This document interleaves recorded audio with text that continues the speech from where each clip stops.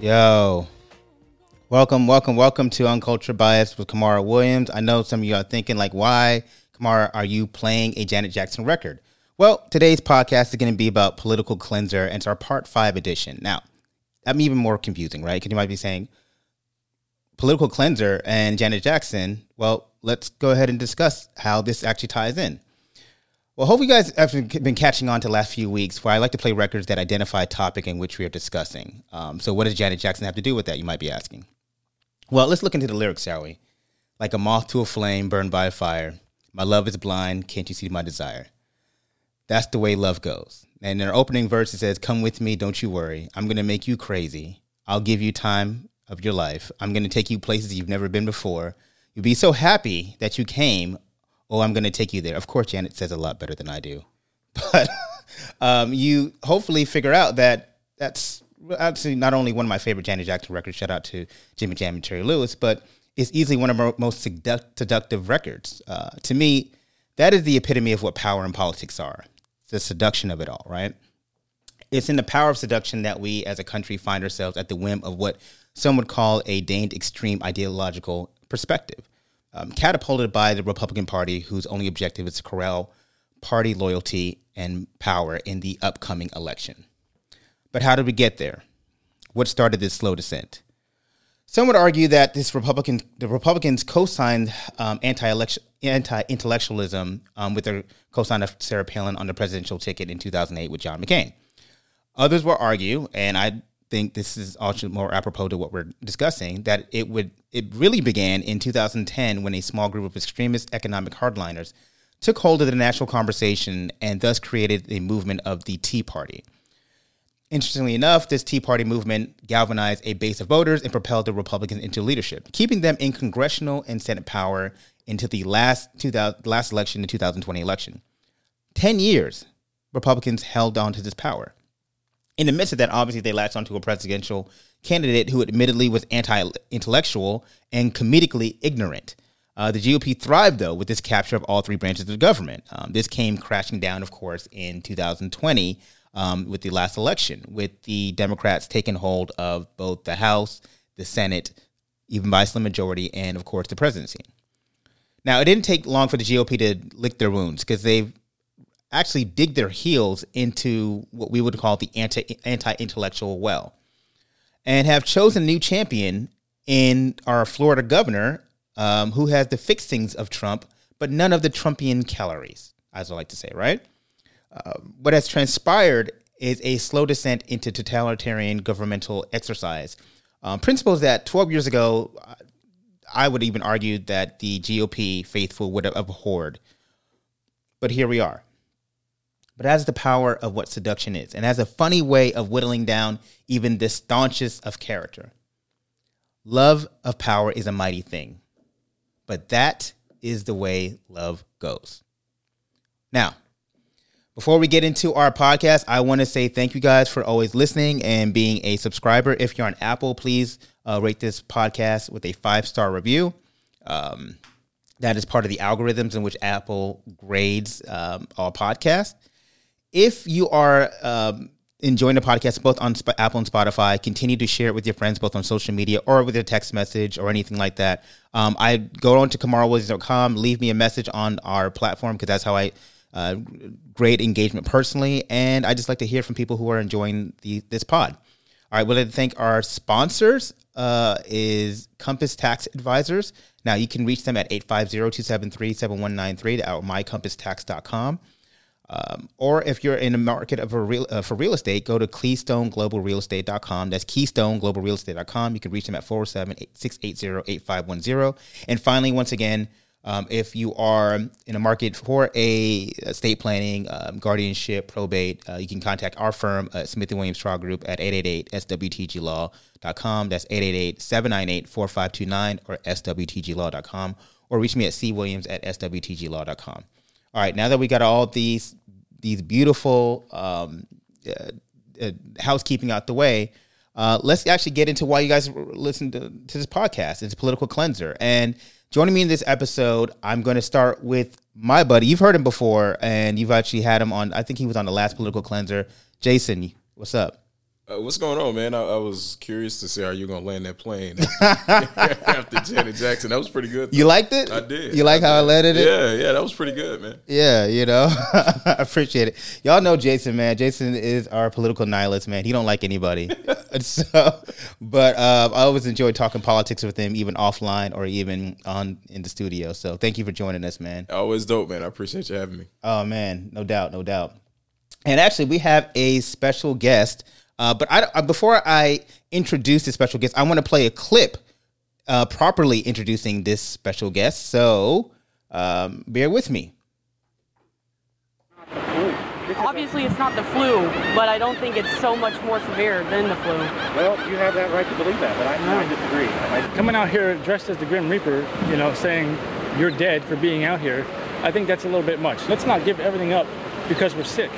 As crazy as that sounds, okay, that's a bit too much. So the man behind the costume, the so-called Grim Reaper, is attorney Daniel Uhlfelder, and he is joining me now from Jacksonville. And you're not just out there kind of protesting, you've also filed a lawsuit against Governor Ron DeSantis to close beaches. Why did you decide to go to such lengths and specifically target beaches? Well, there's been a lack of leadership in our state handling this crisis. So back in March, I filed suit against Governor DeSantis to temporarily close our beaches and issue a stay-at-home order. It's the beaches are drawing people from all over the world and coming here and spreading the virus and increasing the virus. In fact, when I filed suit against the governor, there was about 500 cases, 10 reported deaths. 108 days later today, because I filed suit on March 20th, there are over 200,000 cases in Florida and almost 4,000 deaths. So it's a lack of leadership that's going on in our state, and it wasn't. And there needed to be a voice for the. Daniel Uhlfelder, Mr. Uhlfelder, are you still here with us? Yes, I am. Thank you for having me. Listen, are you famous or infamous? What we want to call you? Depends on who you ask, I guess. Yeah. Yeah. I like the Grim Reaper. You know what? It sounds like a wrestling name. That's what it sounds. It does. Yes, it does. And the costume is. My wife is happy that it's in a museum, so I can't get the urge to put it on. So it is safely tucked away in the History Museum in Miami at Smithsonian Museum down in Miami. So. Really? Are you 1,000% you serious? Yes. Yes, I'm 100% serious. Yes. What they at the end of I guess it was towards the end of last year, I got a call from the History Museum in Miami. They are a Smithsonian Institute type museum, and they contacted me and said, "Well, we're putting together a compilation of what happened with the pandemic," and so they said, will you bring that? We want you to come down for a ceremony end of December of last year. Bring the costume.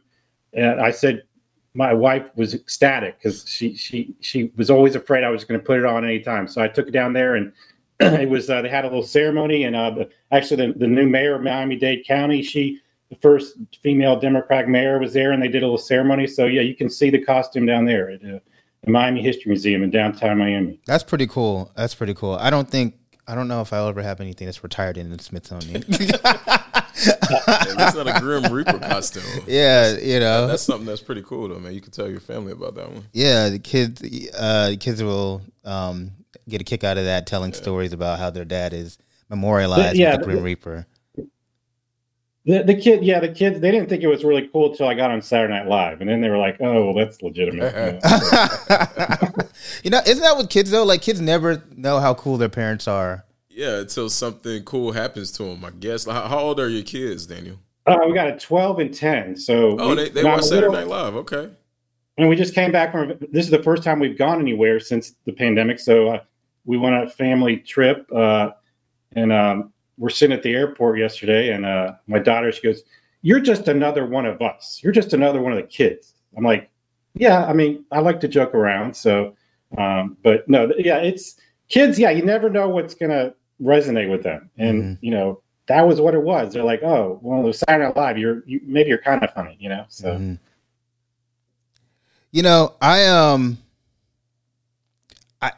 I was thinking about it like with your descent or your ascent into politics.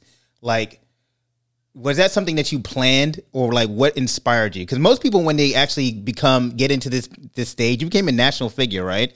And it's not something you can anticipate, but you felt propelled to do it. Like what's the thing that sparked you into doing that? Well, I grew up in Tallahassee, and my father was in politics, and he exposed me to a lot of really great leaders, like Leroy Collins, who was a governor who was from Tallahassee and was initially not great on civil rights, but he turned around. And I would spend time with him and Lawton Chiles and another good governor. And my family, it really comes down to my own personal family history. My grandfather, for whom I'm named, who I never met because he passed before I was born, he escaped Nazi Germany as a teenager. And his parents saw something coming and they got him out. Wow. And he came to West Palm Beach and became the first Jewish city commissioner. But my great grandparents were put into ovens and incinerated. Wow.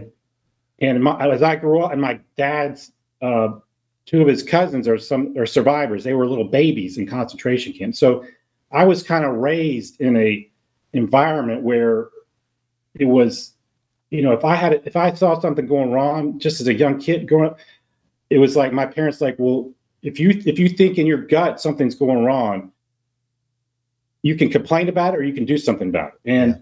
And what happened in this pandemic, and which is continuing to happen, is because I live in a Republican county. I mean, we have 75% of county voted for Trump. I mean, I used to be a Republican. I was a Democrat, a Republican. I'm a Democrat.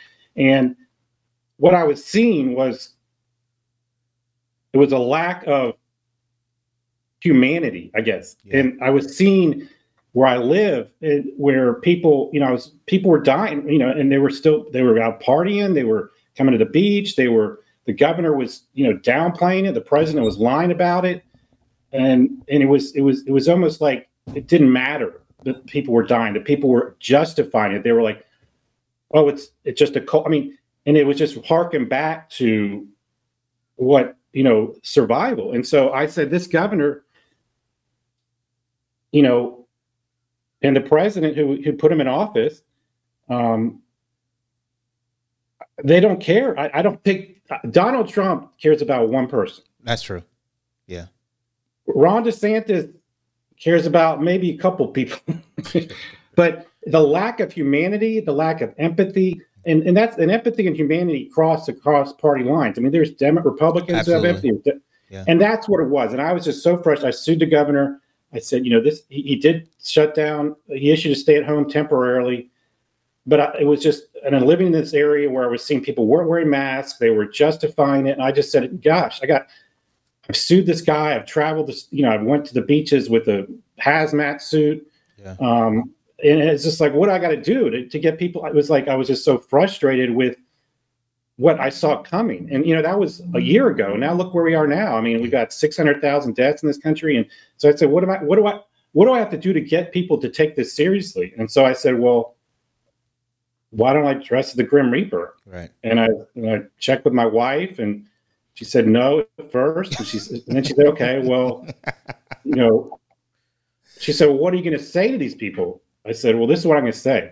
Right. And she says, as long as that's what you say, I won't stop you, even though it'd be hard to stop me.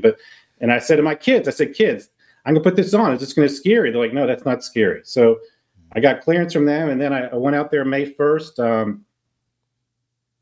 to a local beach here. And, it's... went down in history. I guess. Yeah. It's I guess. I mean, the thing is, it's sad that it took that, right? Yeah. A funny thing, though, I love that you had a good co-sign from your wife. right. Wife and kids. Well, I'm a divorce lawyer, too, so I always clear big decisions with my wife. Yeah. I mean, I have a saint for a mother, and I have a saint for a wife. Yeah. And I got great kid, and I wanted to make sure, because she knows I'm passionate. She knows when I get into something and I decide to do something, it's going to it takes a lot to stop. Right. I mean, and that's good as a litigator, a trial attorney, as an activist, as a parent, as a husband. So, but it's been, it's gone on for a while, and it's this country and this state, have, I don't know if the problems are getting worse or we're getting more information about them, or there's an undercurrent that's now bubbling that's always been there. But this country has a lot of good things about it. Yeah. But it's got a lot of things that we can improve. And it seems like there's a strong resistance to that improvement that I've grown up Jewish in the South, and I've done a lot of civil rights. I mean, it's there. It's just part of our history. And, when this governor we've got now, we can get into him more, but I mean, it's just very, I'm very concerned about his, obviously I'm very concerned because of what I'm doing, but, you say it's a problem. It's a problem. Yeah. There's a lot of things when you look at the way his brand of leadership, it makes you nervous. And one of the things I would say is that you and I have in common is that we're both suing the governor. Actually, so I have I'm part of a lawsuit where for the anti-riot bill, and and so it's one of those things where you feel like I didn't really, you look at it and you're like, I don't really want to be a part of something where I have to expose my family, but you're like going crazy, like who else is going to stick up? Who else is going to stand up? And so it's just frustrating that it requires people to take on such a massively powerful individual with a national trumpet, and right. So that is something that I find is a bit disconcerting. I'm actually going to do a favor. I was going to ask for your opinion, Jason, but before I get into it, I think it's important that I play this fun clip. So bear with me. That I yearn to recapture is the glory of Gotham!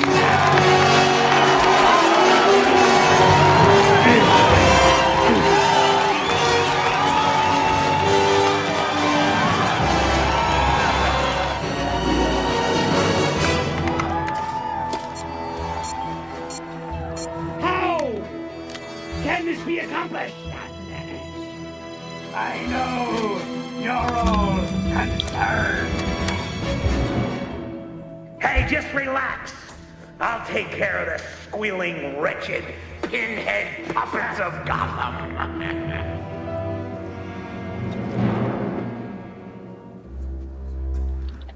I didn't say that. You gotta admit, I played this stinking city like a harp from hell. You gotta admit, I played this stinking city like a harp from hell. I played this stinking city like a harp from hell. All right. That was from Batman Returns 1991. I just thought that was a fun clip because when I think about it, first of all, I call him DeSantis. He actually not only does he wear his suits ill-formally like a penguin, but the way he captures the audience and seduces them into thinking he's something that he's not. And when I watch him, I'm like, oh, he's playing everybody like a harp from hell. And that's what popped into my mind. So I hope you guys appreciated that little diatribe. So Jason. 2 for 2 now, man. Janet Jackson and Batman. I'm tying them in, man. I am tying them in. That's a, Did you guys recognize the scene? Did you recognize it? I had trouble hearing it, but yeah, I'm a Batman. Batman is my superhero of choice. Okay. So. I'm a Batman fan as well. What about you, Jason? Did you know where it was coming from? Yeah, when I heard the Gotham part. Yes, I heard the Gotham. I was like, okay. So Jay, I'm gonna dial you in here. What are your thoughts? Let's just lean into DeSantis a little bit. Yeah, my chief complaint about him is what you said, is that I just can't get over how this man wears his suits. I mean, he's like when I was growing up and I started to get fat, I was playing football and I started to get bigger, and my mom would never call me fat though. She would say, "Oh, you're just a little husky," but that was back in the day. Instead of it saying like young men's, it would say husky young men. Mm-hmm. So like DeSantis is a little husky, but he has the dough to get his suits cut to a place to where it doesn't make him look, I don't even know the word to describe it. But ill-fitting is a good term for him just in general. He's an ill-fitting governor who wears ill-fitting suits. Yeah. But yeah, so I think in terms of his leadership during the pandemic, I think for the three of us on this podcast, we obviously disagree with his approach. However, what I think he did really well, it just played out in his favor. So I'm kind of playing a result here, but the fact that he never technically shut the state down. So, right. When he goes out to these Republican fundraisers and travels the country and he's on Fox News, he's like, hey, Florida turned out fine. We never shut the state down. Right. And that was the best decision for us. But he left it up to local governments to an extent. So I was going to say that we're in Orange County, so we'll just use Orange County as an example. Our mayor shut the county down for a few weeks, right? And that slowed the spread, because if you remember, it was slow the spread, and then it was 10 days to whatever, then it was 14 days, and so I think without local Democratic leadership, we would have been in a much worse position. Yeah, and DeSantis is playing that to his favor. So when he's able to say, yeah, it wasn't so bad in Florida, which I think it was, that to me is saying that, hey, Democrats actually did a pretty good job in keeping their folks safe. So, now when he's traveling and raising money off he's of not going to mention that. Right. He's not, absolutely, because the result came out in his favor. Right. So now, when he comes back and what is it? He made a decision recently. What was it? If you were fined or if you were arrested or something like that for breaking any of the local COVID rules. He's not going to arrest you. And so now he's going back and he's saying, okay, you guys did the job that I didn't want to do, but now I'm going to ensure that the folks who actually broke those so-called rules, which were likely Republican people, they're going to get taken care of in the end. So honestly, it has come out masterfully for him, at least for his base and for Republicans and conservatives, because he's able to say, look, I steered us through, the worst pandemic in our lifetime, obviously. Yeah. Florida turned out okay. He never mentions the screwed up unemployment system. The only thing that he mentions about it is that Rick Scott screwed it up on purpose, which is the truth. But in terms of his leadership overall, I think he's going to be able to tout that Florida was in a much better position than some of these other places. He likes to mention New York and California, and obviously we don't have the density as those two areas do. But if he's able to put us up against what happened in those two states, where you have a governor who's facing a recall. Yeah, he's going through some things. He's going through some things. That's a good way to put it. And Gavin Newsom. Yeah. And, Gavin's not going to get recalled, by the way. Oh, yeah. And then we see what's happening in New York, with the mayor and the governor situation. So, a little bit nuanced. I think he's done a terrible job, but I think he'll be able to tout that he's done pretty good by Floridians. So the inside ballpark here is that we're talking here is that the fact that he's gone on this national tour and he's stating that how Florida, he's like, look, Florida's doing great because of my leadership. In reality, the inside ballpark is that the major cities in Florida, which are Democratic leading cities, were the ones who took control of COVID because he did not want to take on any assertion of leadership in regards to that. Thus, Daniel going on CNN saying we're having a crisis of leadership or lack of leadership there. But, he's playing this like a heart from hell, right? Yes. Because he's actually, using this to bolster his national appeal. And coinciding with that, he's seeing that this, the Republican base, they're looking for a new dear leader. And I use that term very clearly. And so, here we are. And he wants to be that guy. Yeah. He obviously is running for president in 2 years or 2024. Yeah. Keep thinking we're 2022 already, which is crazy when you think about it. We're 6 months away from being 2 years away from 2020. I mean, that's such a crazy way to look at it. But yeah, he's obviously, running for president, and he's setting himself up well, I think. I think Trump, his days are numbered. I don't think DeSantis is going to take a step back if Trump does decide to run for president again. No. So, yeah, I mean, I think, overall, politically, he has played this really well. He used Trump to his advantage to get into the governor's office. He didn't really do a lot of campaigning. He made that one commercial where his little kid was building the blocks or whatever, building the wall. Mm-hmm. And look where we are now. So let's talk about that because, and I'm going to bring you back in here, Daniel, because a lot of people don't realize about DeSantis. His emergence into the scene, he was I would say he was a congressman, and I think he was a congressman from 2010 to 2014. He wasn't there that long. He wasn't there that long. Not at all. And he wasn't beloved in the congressional halls. No. He was not that well liked. He didn't create a number of different relationships. In fact, there was even conversations that he had to run because he wasn't going to get that party funding from the Republican leadership, and so he had to exit that seat. Yeah. And so he found himself in a Republican primary against an Adam Putnam, who had done everything he needed to do in order to assert himself as the presumptive nominee for the Republican primary. Poor Adam. Yeah, poor Adam. And so then Adam Putnam actually then.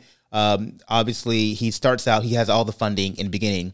Then here's this guy, DeSantis, who says, I need to make a name for myself. So let me go ahead and be as, divisive as possible and latch myself onto the dear leader in Trump at the time. And for those who don't realize, DeSantis had been flirting with Trump for years, since Trump ascended into the national politics. But Trump wasn't returning his calls. I'm using relationship terms here. Sure. And so, to the point where he voted for Trump 94% of the time when he was in that congressional seat. Then he obviously gets into the Republican primary, launches himself by, asserting himself as, I'm Trump's guy. Trump is a person who identifies with ego and says, anybody who, because Adam Putnam was doing everything to stay, he was staying away from Trump. He was like, I'm not going to operate like that. That's not my type of leadership. DeSantis said, you're not going to operate that lane? Cool. I will occupy that lane for you. And it became a fateful decision, not only for Adam Putnam, but also for the state of Florida, because that is essentially, history has taken forth. And now we have a governor who's on the brink of getting, not on the brink, but he's looking very strongly in re-election. So I'm going to tie you back in here, Dan, because I know you started the thing called RemoveRon.com, or am I getting it right? Or it's a political committee called Remove Ron. Yes. Yeah. So let's just talk about first. Well, DeSantis, Satan's authoritarian. I cannot say the word. Authoritarian rule, and the way he's occupied this lane that has been, I don't know if it's been departed by Trump, but really just it's now defunct, and they're looking for a new leader. What are your thoughts on that? I think that there is one person that in the political realm who is still in the political realm in this country who should not be written off yet, and that's Donald Trump. I think that Ron DeSantis, as you noted, he kind of fell into the spot for Trump. Trump put him in office. Trump theoretically could remove him from office. I mean, he not in a certain extent. If you remember, I know what you mean. Yeah. If you remember last year during the these rallies, he said, Ron, if I lose Florida, I'm going to fire you. Right. Right. Ron DeSantis has done a fairly good job so far of threading that needle of appealing to the Trump base, but not alienating Donald Trump. Yes. Donald Trump's loyalty is a short fuse. So I agree that Ron DeSantis wants to be president. He would like to run in 2024. He needs to win in 2022 to get there. Yeah. But Donald Trump doesn't like to share the spotlight. So I don't know how long this guy is going to be able to thread that needle until that needle gets poked back in his eye by Mr. Trump, because, I think that he's done a good job of, he is. Look at what he's done. Okay, he signs the bill, the day of the closing argument of George of Floyd, the Derek Chauvin trial. Yeah. He holds a press conference to sign this bogus bill, unconstitutional bill, because he was hoping that there would be a not guilty verdict and there would be protest, and he could show up the law. Yeah, he signs the bill the day of the first day of Pride. He goes up. It's an intentional. Everything he does is intentionally targeted. And I don't know if it's authoritarian or if it's. He's knocking on the door of it. He's knocking on the door. I agree with you. I'm not necessarily sure if we, can label him as such. But I mean, he's skirting it.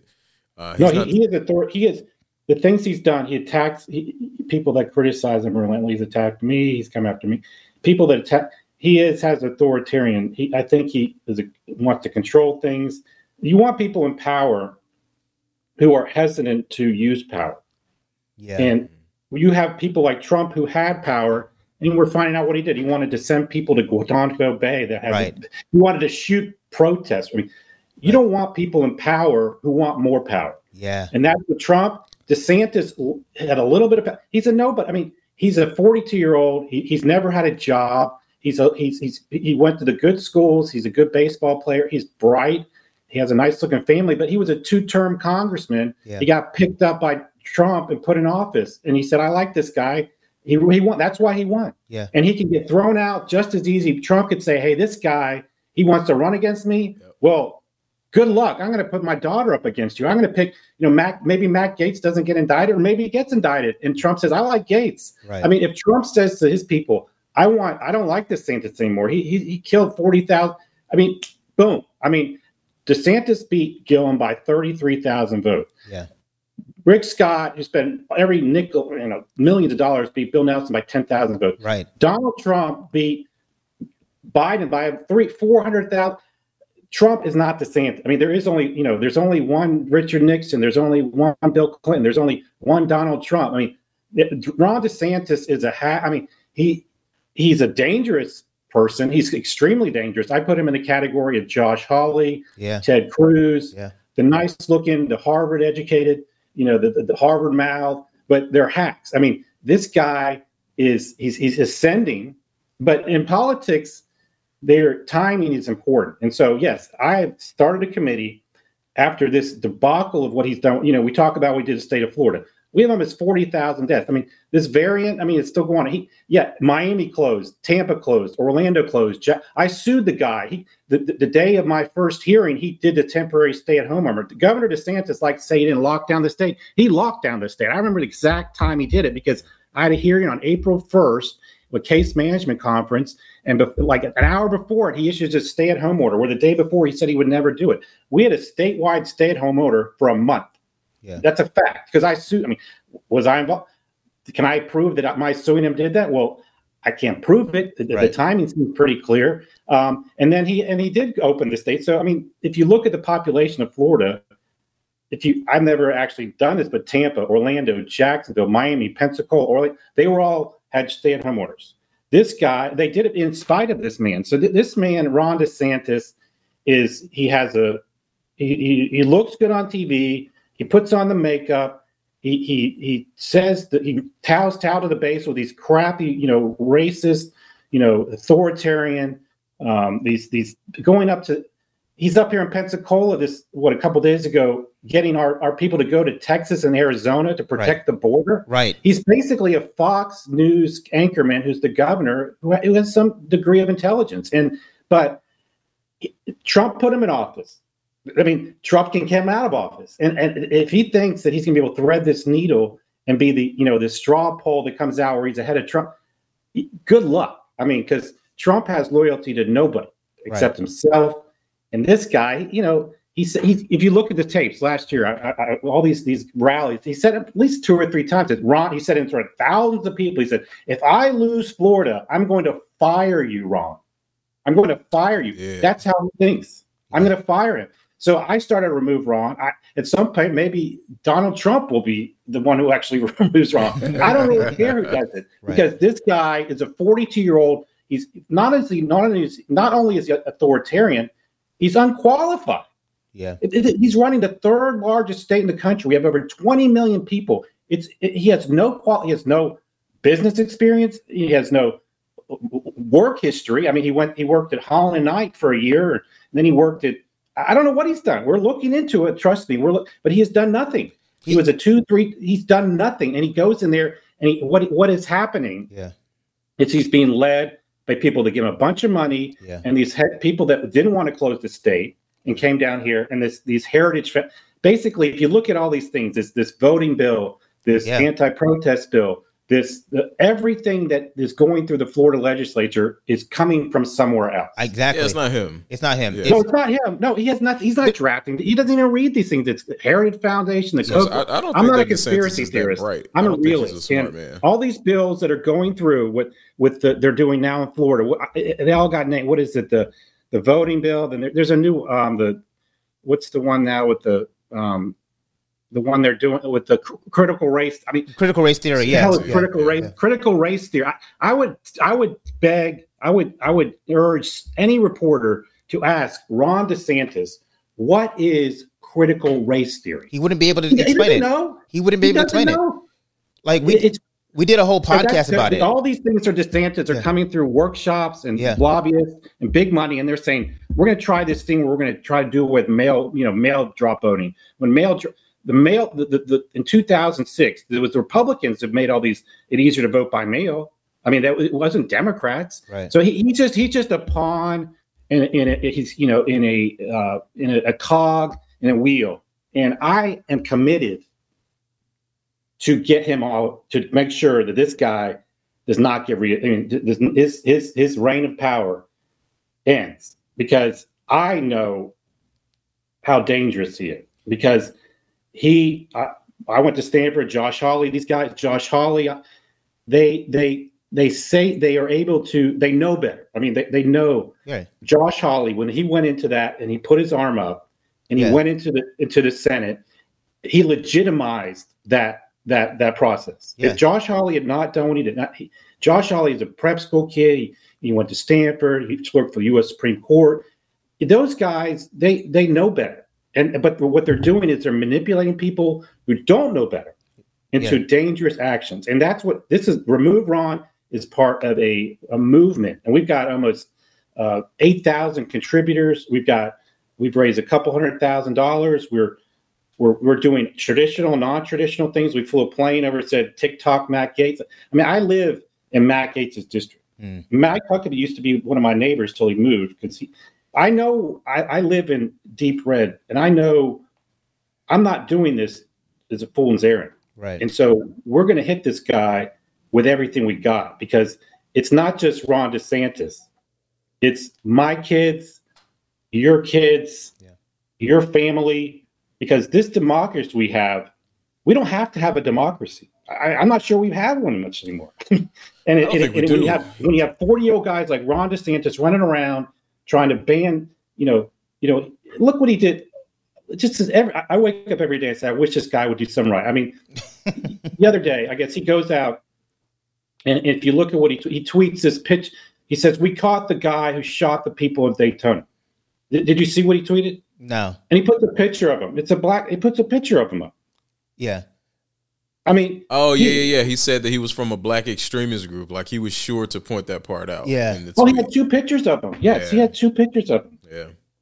Yeah. I didn't see any pictures of the 46 Floridians that are up there in Washington, D.C. This guy is a racist. I mean, and it's clear as day. I mean, and we have Florida has a racist history. Yeah.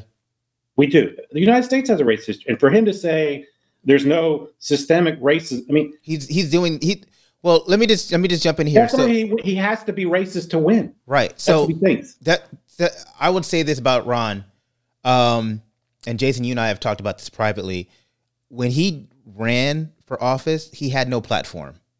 And so then he still doesn't. He didn't need one. He didn't need one. And it's when he jumped into office, but barely beating Gillum, who Gillum actually had a platform. Yeah. He took some things from Gillum's, like, I like that. Like, if Gillum had 100% of the platform, he took probably like 5% of like Gillum's platform, because I can use that. What was the first thing Ron DeSantis said when Gillum was the nominee? What did he say on national TV? He said, "Don't monkey this up." Yeah. Yeah. You think that was an accident? Nobody thought it was an accident. And for someone who's Yale educated and Naval Academy, he understands the power of words, and he was able to. He knows how he can thread words, and then he can walk them back and be like, "That's not what I meant. You guys are focusing on the wrong things." Like, you're a lawyer, I'm a lawyer. Jason works in politics. We all understand how the power and the weapon that words can wield when directed at a certain source. Yeah. And so, but there was no consequence, right, for him for saying that. Right. And there's no consequence for him to post, "We're going to get this guy, this black militant, person that shot."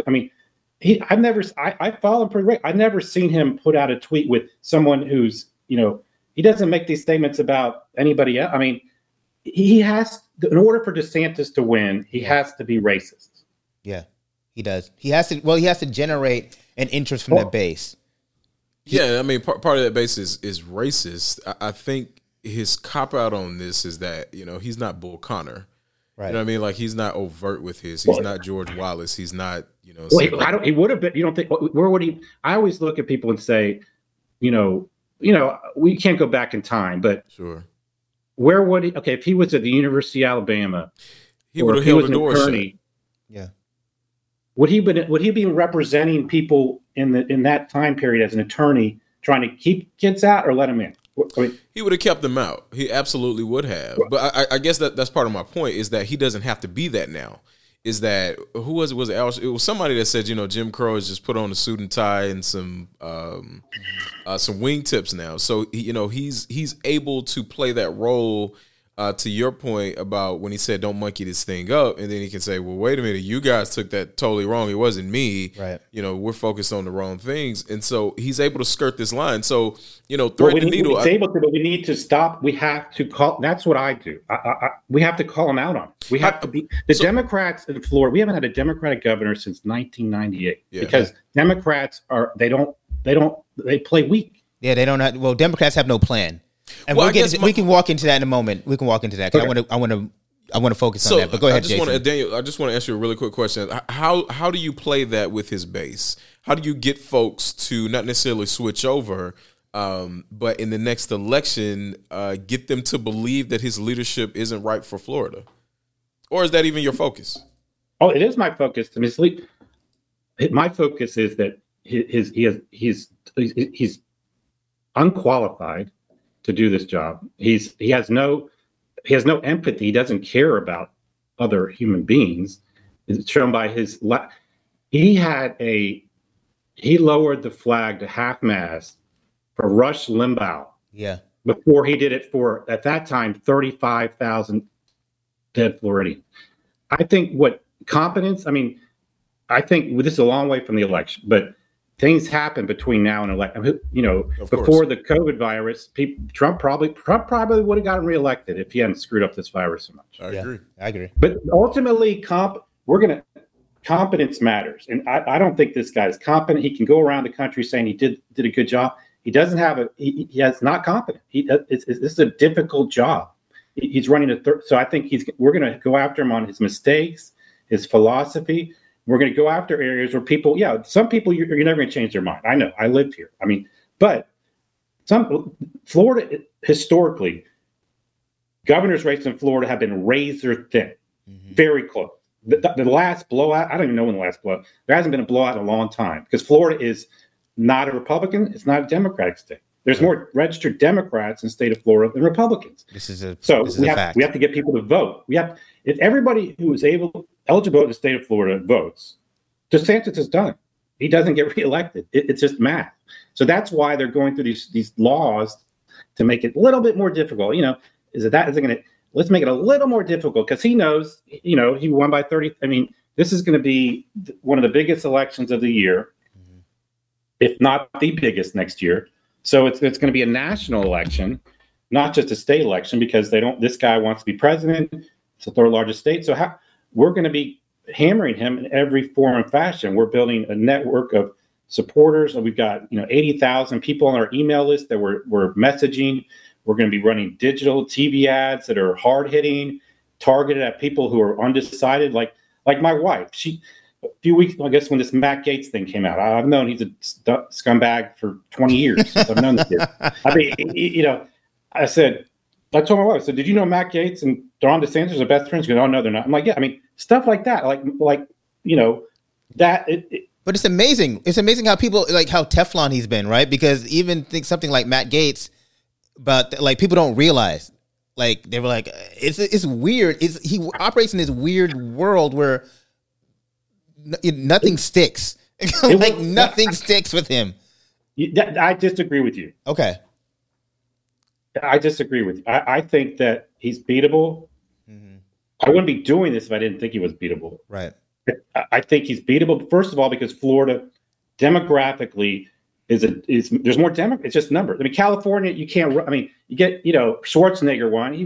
But it's New York. It's gonna be a long time before you have a Republican governor of New York. I mean, they have Pataki and California, but Florida is not a state where we've had. I mean, Gillum almost won, and Gillum he lost by 30,000 votes. 33,500. Charlie Crist lost by a very slim margin against Scott. Yeah. And then so we have to have a good candidate, and whoever that is, we're going to support. But this is going to be a referendum on Ron DeSantis, just like 2020 was a referendum on Trump. And DeSantis, I know deep down he's not qualified. He doesn't care about other, and he's ultimately just a politician that wants to go to the next level. I mean, Dan, and he's not that nice, and he's not really that likable of a guy. Well, I mean, that's obvious, but here's my question, and we can talk about this with going into Democrats, because I can give I'm sure you have pushback on this. I am not so sure about Democrats' chances in this upcoming election, mainly because, and let me just give you some run this here. When I look at DeSantis, I'm a big boxing fan, right? I love boxing. I love, the styles make fights, right? And for me, I evaluate politics through the lens of boxing. And so I'm like, all right, if this person's a brawler, all right, you can put another brawler against them, but actually you don't want to put a brawler against another brawler. What you want to do is put a technician against a brawler, because that's how you beat a brawler. Because brawlers are going to go in head first, and you want somebody who's smarter in the ring and who can bob weave and move their chin, move their shoulders, and bait them into bad punches, right? So, you need styles makes fights, and so the same way, like, you don't want to go against a technician with another technician. You want to put them against somebody who is a power puncher, because they can deviate from that technical stance. So anyway, going into the politics, where I look at things and I say, all right, in order for somebody to beat DeSantis, you're going to need somebody with heart. You're going to need somebody with a actual heart. And I'm not saying like caring, because that's one part of it, but heart in order to do the things that they're unwilling, that most people are unwilling to do. One thing I liked about Gillum that most people overlooked, and this actually Lawton Chiles was very good about this as well, and I'm surprised Democrats haven't incorporated this. Lawton Chiles was considered the walking governor, because he walked 67 counties, right? Right. He visited 67 counties. One thing when I knew Gillum was going to win in a primary, is that Gillum ran a 67 county campaign. He didn't run a top down campaign. He ran a bottom up campaign, and that takes a level of heart and work and vision and planning that sometimes Democrats fail to fail to understand. They often think about, all right, let me get the best consultants. Let me pour money into the state. Money doesn't win elections. I've been involved in elections. I can tell you, the candidates that I've had, we've always been outspent. We've always been outspent in the beginning, right? But it's not how you win an election. You win election by galvanizing the public, having a message, having a clear, identifiable story that's attributed to you that can be recycled to anybody. I call it the 30-second pitch to the voter. And then creating a narrative and a vision why you should be that person in that seat. And then once you do that, then you have to be willing to have the heart to go around to the different parts of that sector, whether it's within the district, within the state, within the county, and communicate that to the people. I have not yet seen that from any of the nominees. We have two right now in Nikki Fried, who's the current agricultural commissioner. That's not going anywhere. And we have one in a retread in Charlie Crist, who's trying to get his second stint at the governor. Now, I'm not saying that's not impossible because you mentioned California. California has shown they put Governor Davis back into the office when he was ran a second time. I wonder about heart. The person that could have done it didn't have the heart to do it was Val Demings. She didn't have the heart to do it. She went with the easier route in Rubio. I think Val just saw how much money she was going to have to raise against DeSantis. It's going to have to be like a $100 million campaign. Yeah, and so she's like, I think that was the money. Yeah, I'm too far behind the 8-ball. I think when it comes to Democratic candidates, so to speak, for the governor's race, Charlie to me probably has the best shot just because the money. Well, no, I think Charlie's really good at retail. Yeah, he's great. He's a great really retail politician. Retail. There's not a local politician around here, at least in Orlando, that he hasn't called. Nikki doesn't have that type of. I think honestly, Nikki is closely aligned. She's more closely aligned to DeSantis than she is to Charlie. She's just looking for the next step, and I think Wilton Simpson, who's the Senate president, is going to run for agriculture commissioner. She's going to lose. So in her mind, to me at least, and this is all just conjecture, she's like, I'm going to lose this seat. I may as well just go for the governor's race. I don't think she has a shot. She raised, what was it, 200-some thousand. Yeah, that's not going to be good enough. But I think Charlie is just a really good retail politician. I think Andrew is really good at retail. Yeah, Nikki's not that. Yeah, and if Democrats are going to, if we're talking about heart and about connection and about failed leadership and things of that nature, Charlie can make a really good case as to what DeSantis has failed at and what we need to do to get back to where Florida was, so to speak. I also think this state is, I do think it's a red state, but even in Orange County, I don't think that this is necessarily a blue county. I consider this kind of purple because you have a lot of Democrats here who are moderates or actually lean right to the center. So, I'm not sure. Maybe we're an election or two away before we get a progressive in. I know Andrew was extremely close. But also know he backpedaled a little bit. You know, he wasn't as progressive in the general as he was in the primary. So, Charlie probably has the best shot. I remember I worked on Charlie's 2014 campaign, and there was one interaction with the voter that I had that I'll just never forget. And it was a black guy, and they were Democrats, and he was in his drive. He was working in his yard with his son, and he saw me coming, and I'm introducing myself to him. He's like, okay. And I said, I'm here. He was like, you can get the HELL off of my property. There's no way in the world I'm voting for Charlie Crist. And that's when I knew, honestly, after I knocked on more doors, because we did this, for months, that he just wasn't going to win. Is that, people just didn't want to retrade at the time. Yeah. But they also weren't going to go back to what they knew Charlie was going to represent. Maybe we're in a different time now. We absolutely could be. Maybe to Daniel's point, people are thirsty maybe for new leadership, that they feel like a vacuum has been created because DeSantis has been in office and the state to me hasn't moved forward. It hasn't progressed any.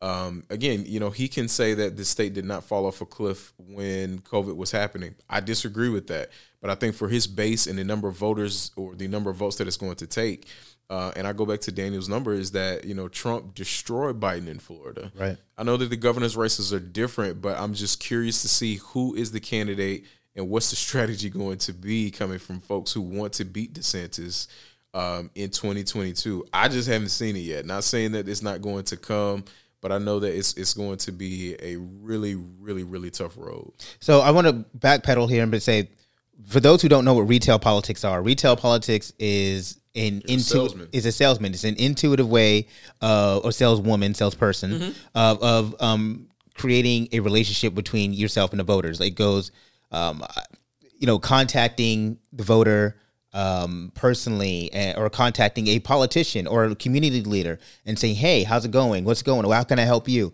Introducing yourself. One of the things I just want to say why I mentioned about Val, because I know you said it was just the money thing. I said Val was going to struggle because she's not a good retail politician at all. And, that's just a point blank period. And so, you're right. Charlie is he's masterful at retail politics. He's been doing it long enough. Yeah. He understands the importance of it, of personal connections. It's also natural to him. It's natural. He's a natural, he's a natural politician in that way. So I actually, I agree with that wholeheartedly. I'm going to pivot to you, Daniel. What are your thoughts about what had just been said about the prospects of the people we just mentioned? And, obviously there are opportunities of going against DeSantis. Well, yeah, I'm friends with Charlie Crist and Nikki Fried and our committee. We can't endorse him. Right. But I've known Charlie Crist when he was Attorney General. I had a case over here, actually 2 cases. When I first moved here to the Panhandle, I grew up in Tallahassee, but I moved here full time in 2001, and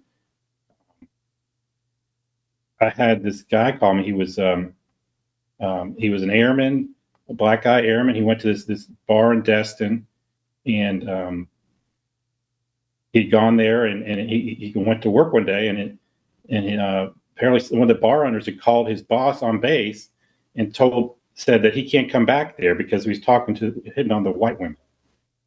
And then I had another situation where the largest water utility company here, Destin Water Users, there were 2 guys, and one of American. He got hurt on a job, and he came back to work one day after we'd filed a workers' comp claim, and they had a hangman's noose in this guy's workstation.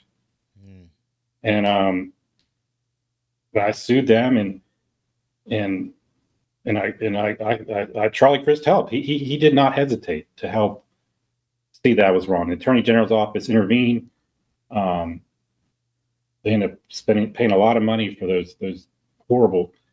And I've talked to Nikki Fried. I mean, she's Jewish. I'm Jewish. I mean, we've talked about anti-Semitism, and I think both of them, like you say, have a heart and they care. This is when Charlie Crist was a Republican. I mean, I don't think our current governor would have done anything, in that situation. Right. And I think that when you run for Lawton Chiles, when I was 17, I traveled the state with him. I was in high school, and I flew with him and was on his campaign. I worked for him when he was at the Collins Center, and he would go to places. We would go to places all over the state. I mean, we go to little towns and middle of nowhere, and he didn't care if the person was a Republican or any. I mean, he would just, and it came across that he cared. He did care. I mean, you can't fake caring. I mean, I don't really think. And I think Charlie Crist cares. He cares about this state. Nikki Fried cares. I mean, they're putting their necks out, and I think they care. And I think that's what, Joe Biden. I mean, you were talking about tacticians. Joe Biden wasn't a brawler. He was he knew. Everyone's like, why isn't Joe Biden being more aggressive with Trump? I mean, it turned out that was the right play, to be a little more.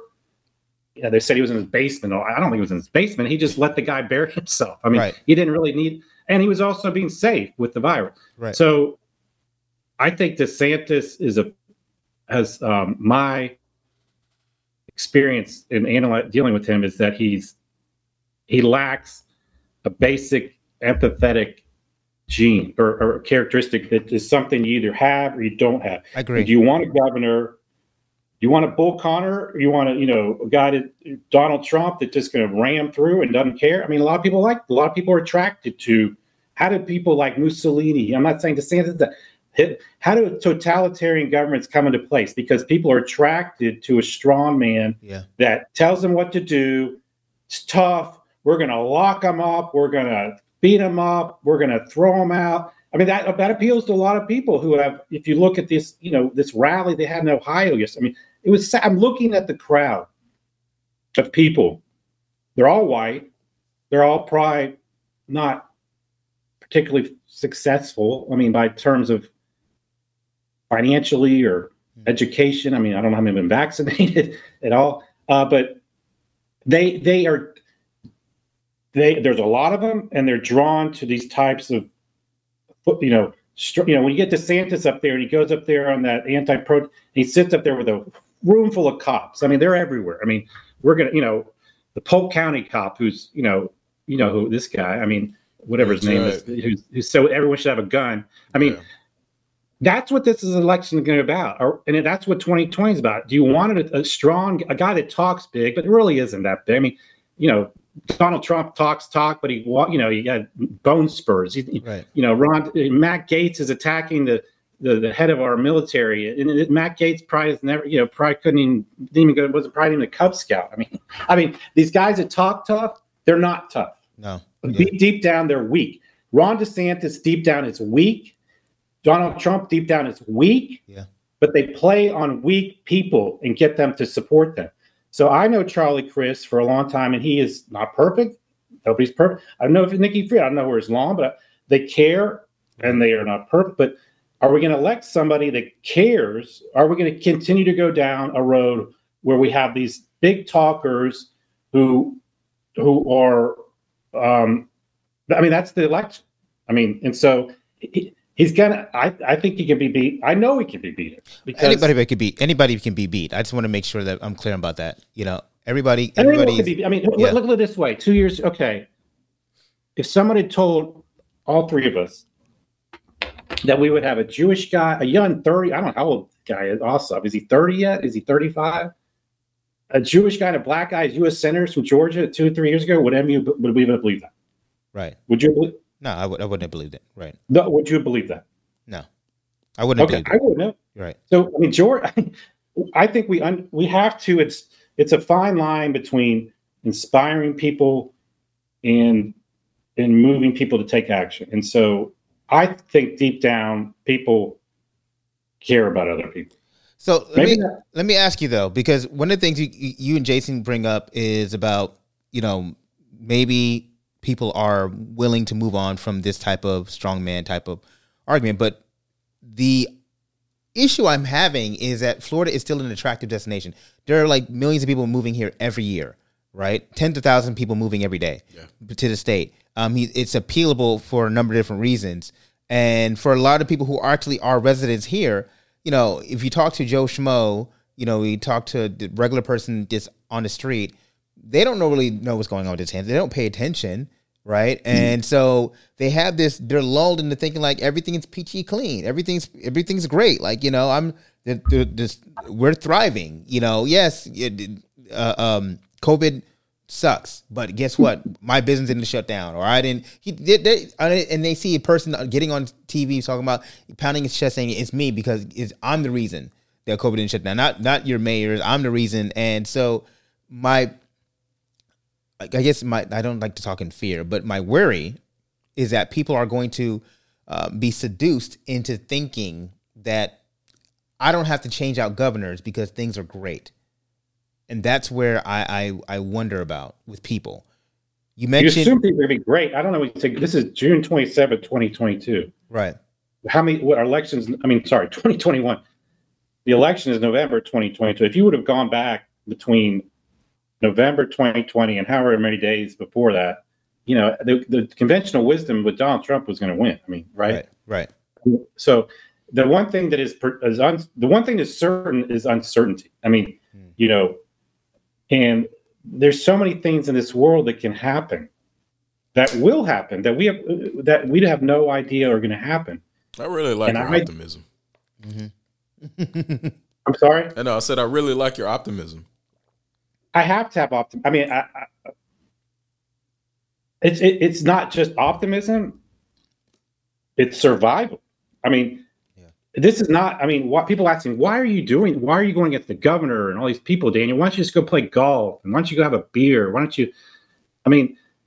because it's about survival. I mean, my grandfather was a teenager. He got on a boat, went to Ellis Island, ended up in West Palm Beach. He died before I was born. He came to this country and voted in every election. He sat at war in the 50s when they were trying to integrate the lunch counters in West Palm Beach. He sat at the lunch counter. My father was a student body president during the Vietnam War, and he went after. I mean, it's survival.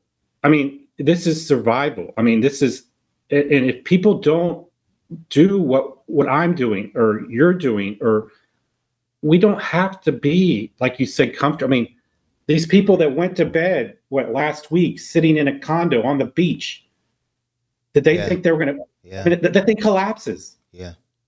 And look what the governor did. And the governor, what did he do? He got on a plane and flew to Pensacola down the road. Yeah. And said, "I'm going to send 50 armed people to test this guy. There's going to be so many tests, and I'm telling you, I'm going to test this guy as much as allowed between now and November, because I owe it to Leroy Collins, who, when I was a teenager, my dad told me, he said, I'm going to take you to meet this guy once a week or once a month. And you're going to sit with this man. You're going to listen to him. And it was Leroy Collins. He was on oxygen. And Leroy Collins, I think, was the best governor of the state of Florida. He had a tough time. During the 50s and 60s, he voted against conventional wisdom to allow. He was one of the first Southern governors to move the right direction, civil rights. And Lawton Childs, I used to fly around with that guy. Florida. I haven't given up on Florida yet. Let me just say, I think it's easy to do it. I mean, hey, DeSantis, you got to. DeSantis is not.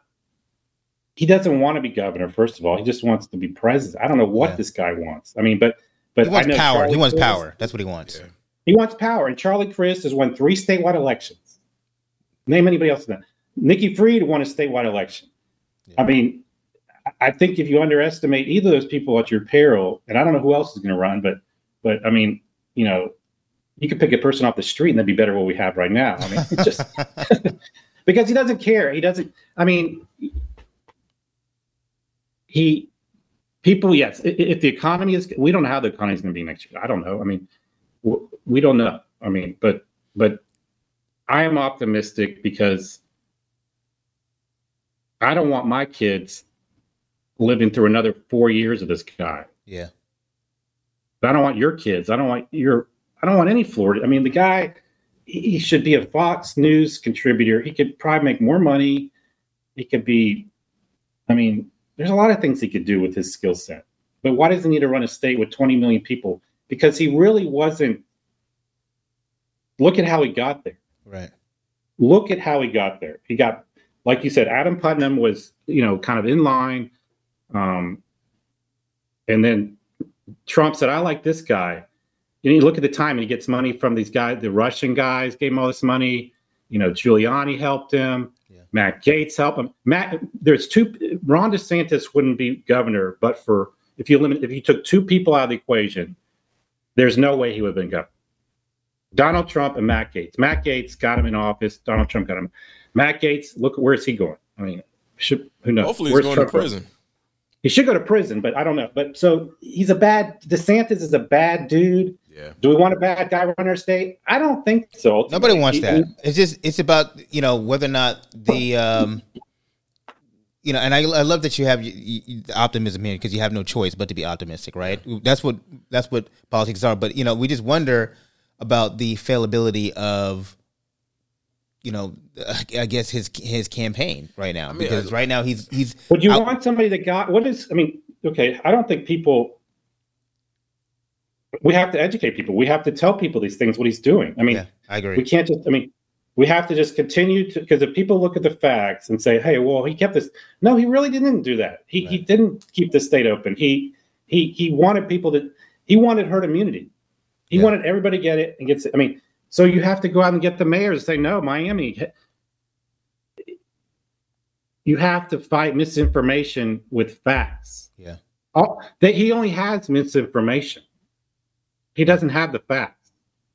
I think if we drill down a little bit further on, some of the elections maybe we've had in the past. I know we've talked about Gillum.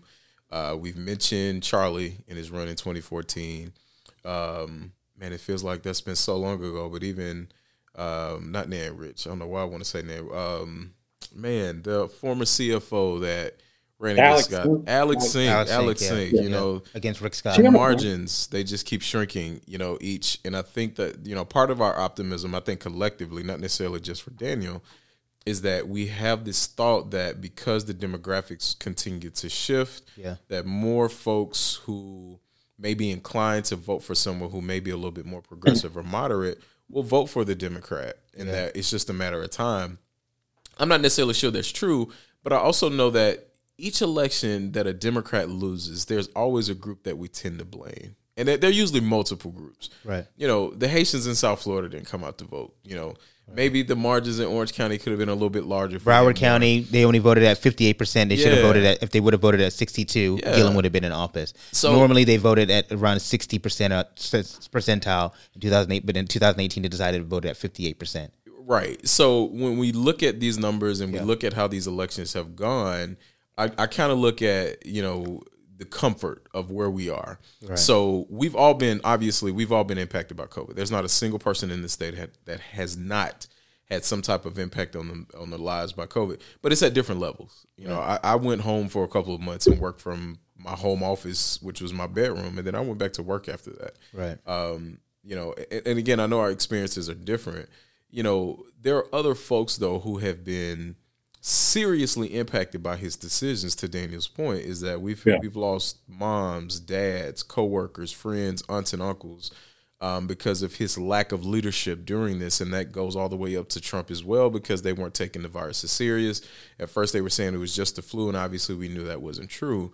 So when we go to the polls next year, and I like what Daniel said about we have plenty of time between now and then for things to happen. And there's going to be something else to happen. Right. There was this building, unfortunately, that collapsed that I saw someone the other day say, when DeSantis first got in office, he had a deregathon, and that's the reason why that's not the reason the building collapsed. No, you can't. We don't fight misinformation. We can't get trapped into fighting misinformation with misinformation. Yeah. And I think that what we'll find ourselves doing is, or DeSantis at least, what we will fight against is comfort. Yeah. Meaning, the person who was down in Palm Beach who was driving a Bentley, maybe they had to downgrade to an Aston. I don't know. You know what I mean? Like it's for some of those voters, it's just a matter of how bad did it impact you, and what's going to make you get up off of your couch to actually go out and vote this man out of office. Right. I think for the three of us collectively, we probably know plenty of folks that cannot wait until that day comes that you can vote against him. Right. And I've always had, well, not always, but I have this thought that, you don't necessarily need to go out and vote against someone. You vote for someone. But the way our politics has gone lately is that we go out to vote against an ideology or vote against the politician. Right. And we're there with DeSantis, I think, for the three of us at least. So, what are we going to do to fight against that comfort? Like, so many folks, are like me, where we went home for a little bit. God blessed us. I didn't get COVID, thank God. I was able to get the vaccine. I was wearing, a matter of fact, I got a mask on me now. And I see that the Delta variant has come in there saying that even if you're vaccinated, maybe you still need to wear a mask. So if you haven't been technically impacted by this, your business wasn't shut down. DeSantis wasn't bad for you. Right. Wasn't bad for you personally. Right. I mean, it could have been bad for your business, industry or whatever. How in the world are we going to get folks to go out and actually vote against that man when you haven't necessarily been impacted by it? And I get it. There's going to be a ton of stuff that happened between now and then that could potentially be used against them. But, and I like what Daniel said again, is that we cannot use misinformation to fight misinformation, because they're going to win that game each time. They're winning it now. Right. Good messaging. Exactly. Let me give you a little hope here. So I'm not trying to be too full of myself, maybe, but I've grown up around politics a lot. And I'm not saying I'm a prognosticator, but I've only chosen to really work my ass off on certain elections, and they've all won. Let's just say, and I mean, Lawton Chiles, Charlie Crist was a Republican. I worked for Bill Clinton. This guy is vulnerable. I'm just telling you that because he the person. I mean, it's going to be about the person. And I worked my ass off to get rid of Trump. I mean, so it's going to be a choice. It's basically going to be a choice. And you've got Val Demings, who I think she's going to be at the top of the ticket. Yeah, weird enough though, right? Because she's running a Senate campaign, but she's the top of the ticket. She's the top of the ticket. It's not Trump. It's Val Demings. And we all are big Val Demings. I mean, she's politics now. It's not just about policy. It's about fame. It's about like the fame and likability. Whatever. Absolutely. Right. Yeah. It's not. It's like it's entertainment. I mean, it's and Val Demings has that it factor that very she's internet. I mean, she's just a superstar in a lot of and so she's going to be at the top of the ticket, and she's going to be very instrumental, I think, in getting the African American community out to vote for maybe a white Democratic governor candidate. Hopefully, I mean, I don't know if there's so Val Demings. I think she's not running for governor, run for Senate. But she's going to help. That's the hope. But because it's not going to be a president on. But I think if we are able to effectively unmask this, somebody gave me that word, unmask Ron DeSantis. Who is this guy? What is he about? I mean, what drives this person? I know what drove Lawton Childs because I traveled. I know what motivated Bob Graham. I know what Charlie Crist. Do we want just a politician that we're saying now people are, people are saying, you're saying that you're trying to compare now's economic situation something a year and a half from now, which is just, there's no way to do that. Let me ask you this though, and this is to both you guys, starting with Jason and then to Daniel. Why, we talked about Lawton Childs. We've talked about, I'm glad you brought up Bob Graham. Why haven't we seen the current crop of gubernatorial candidates operate in the same lens of, campaigning that has shown to work? What do you mean by that? I'm talking about the 67 county, engagement platform. Like what is it that's stopping them from doing that? I agree. Yeah, because Bob Graham did the work. I agree. Bob Graham is a Harvard-educated, very wealthy man, but he did these work days. He liked getting garbage trucks, and that humanized him. Right. Lawton Childs walked the state. That humanized him. I agree. I think that's something that they're going to have to do. I mean, they don't have to put a Grim Reaper costume on him. Right. I think it's easier now. I agree. I think people, they have to. It's a gimmick. I mean, Lawton Childs walked the state. Right, but gimmicks work though. Lawton. Like Republicans voted for Lawton. They're like, this guy, I can have a beer with this guy. Right. Like Bill. You have to humanize these people, because I agree. It's a gimmick. I don't know. Val Demings has this Harley. She should ride that Harley all around the state. That's what I said to her. So, but I think it's much easier now for politicians to get that type of showcase or spotlight, than it was then. Like, walking the entire state, that's a news story that everyone wants to, kind of take hold of. Right. To Danny's point about, Val potentially riding her Harley throughout the state. That would be brilliant. That would be brilliant. I suggested that. Yeah, I suggested that. I think if this was 20 years ago, it would be even better, just because, we're in a 24/7 news cycle now. Mm-hmm. But if you look at it, if without Fox News, DeSantis wouldn't be governor. No. You know what I mean? Yeah. Without Trump, DeSantis, and without Gates, DeSantis wouldn't be governor. But you don't have to do that anymore.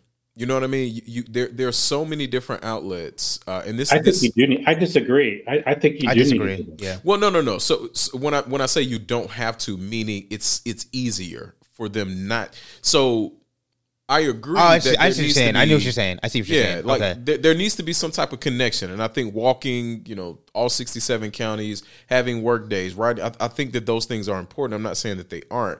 What I'm saying is that it's basically it's much easier to be lazier, because I can call a producer from. Well, that's why they're losing, though. Absolutely, that's why Democrats are losing. Absolutely, facts. Yeah. Well, the Democrat in Florida I was a Democrat. That's what Democrats need to do. Maybe Republicans don't need to do it, but Democrats, because Republicans are going to have the people that make a ton of money, that don't want to pay taxes. Right. That's their base. And then the racist, the anti-Semitic, that's their base. The racist really rich people that don't care about other people. I mean, that you don't have to go travel the state to meet those people. No, I mean, right. you just have to turn on the TV and put on one channel. But the Democrats, in order to turn people, you have to go on the ground, and that's what that's why we lose. Exactly. We have more people to vote for us, Right. but they don't get to them, and that's exactly. I mean, that's exactly why one of the reasons why we lose is because we don't travel. I mean, I could just tell from this Grim Reaper, I'd show up and all these people. I mean, get all these people just showing up. I mean, like, who's this guy? And they like it's like the theater of it. But you know, and I was even saying like that's one of the things that hurt Andrew. You mentioned Jason, but I think one of the things that hurt him in general. When I said Andrew was going to win in the primary, and I said he's going to lose in the general because he stopped doing what got him into the general. Yeah, he didn't. He stopped doing that. Yeah, he stopped going to county. He stopped doing. Walking and not walk, but traveling. He started doing large fundraisers, and I said to people, right, exactly. He went to George Soros, who is the best. One of the best of this in our American history of what we're just talking about. I don't know. Who? Barack Obama. Oh, Barack. He was a community organizer. He did exactly what we're talking about. Yeah. He won Florida. He won Florida twice. Yeah. Bill Clinton won Florida twice. Yeah. Because they went that's what we need to do. We have to emulate Barack Obama's on the ground. Bill Clinton's on the ground. Lon Child. I mean, because these people, it hasn't been that long. I mean, I mean, listen, I agree with you 100%. But they don't do it. They're lazy. People are lazy. That's what I'm saying. I think it's so much easier to be lazy now than it was then. Like I said, you can call a producer from MSNBC and get on one of the news shows and get a 6 o'clock hit, and you think, okay, everybody's going to watch that, and then I don't have to put in that type of work to go door to door. Like my start in politics was in field, so I think that you have to do those things in order to make that connection. So if you don't, then we're going to continue to lose. So whether it's Charlie or Nikki or whomever decides to get in, if you do decide to take the 35,000 drop leaflet strategy where you're just doing mail and commercials and things of that nature, then that just doesn't work for us. We need to put hands on you. We need to see you. We need to feel actually what you're talking about.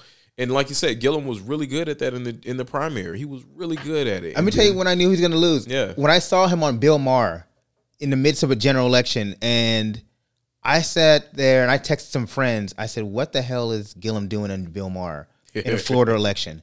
Like, what is he doing? Like, what is he doing on Bill Maher? Like, money. I know it was money, but because obviously he went out there to fundraise as well. Yeah. But the problem I had, I said, Floridians, we're a very distinct group. We don't want, we think we don't want outside people telling us what to do. Yeah. And when you have to run a local election. You have to run it like it's a local, like you have to your point, Daniel, you have to people have to feel like he's one of us or she's one of us, and they have to feel like this person is not being controlled by outside entity, especially for a Democrat. The Democrat has to feel authentic. Like we have to feel like it's fabric on our sleeves. Well, I know still people that still say, I met Lawton Childs. I mean, people still talk about the time they walked with Lawton Childs. Yeah. So to the day, Yeah. And because it humanized. I mean, and they could stand next to the person and judge him, for who he is. Yeah.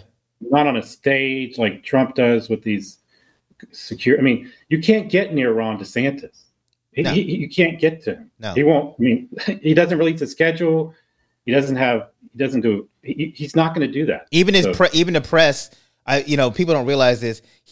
Any county he goes to, he locks out local press, but he invites Fox News cameras, right? And it's his base. It's his base, and it's so weird how people don't realize. Like, do you guys realize, like, if he comes to Orange County and we have West News and Channel 13 News and all these other news stations, Channel 9 and whatnot. He will not have West News and Channel 13. He'll have Fox News cameras. They'll prominently centered on him, and he'll make it a national headline based off of his signing of a local bill, right? And so one of the things Republicans can get away with that, but Democrats, we can't get lured into that concept of having a national appeal. You mentioned it, Daniel. This is going to be a national election. This is going to be a national election because there's going to be a lot of eyes on Florida.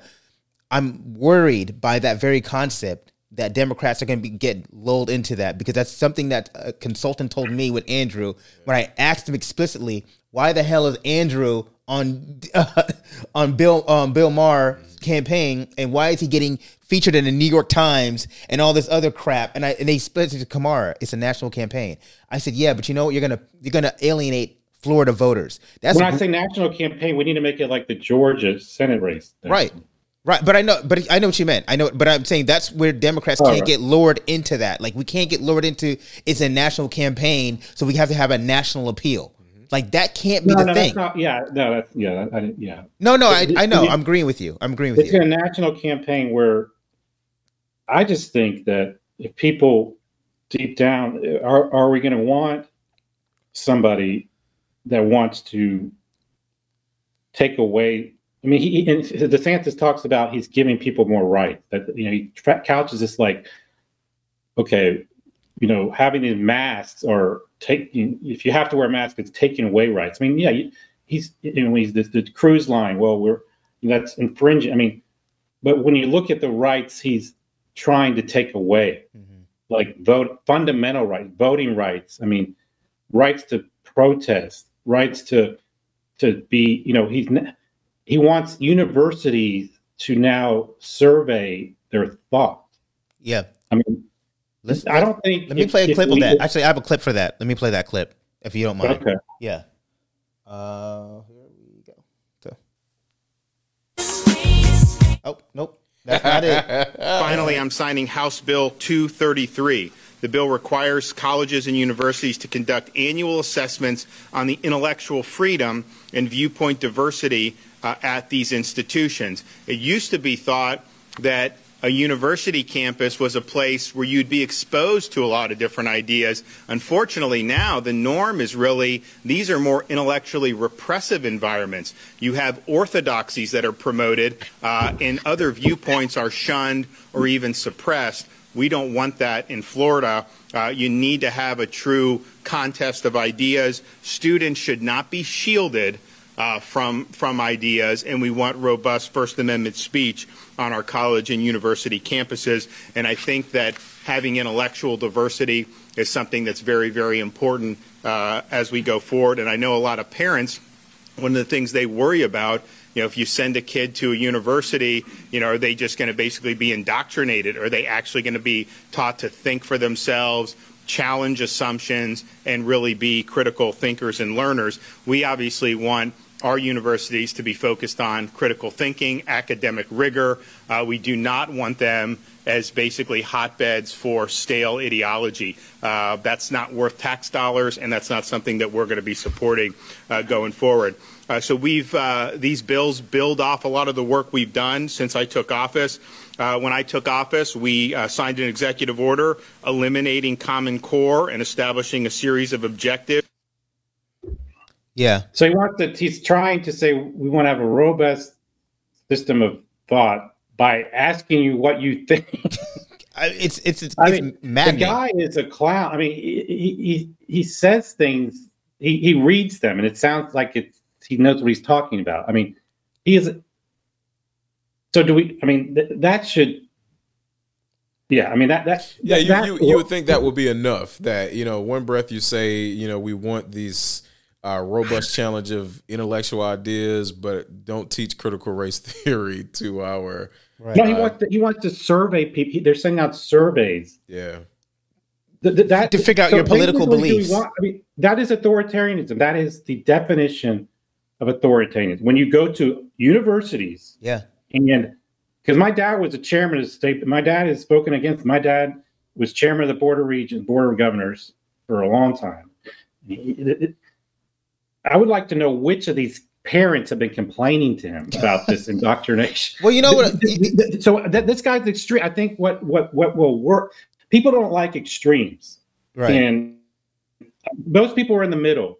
This guy, that is extreme. What he's talking about, that is extreme. So the more extreme he's painted, which he's there's no way he can. Whatever he does between now and then to become less extreme, which he won't. He's got such a record of extremism that he's extreme. He's an extreme right-wing, tyrannical type of figure where you suggest that you're justifying surveying professors and students of their thoughts, where university is a place where you were supposed to have open thoughts. Yeah.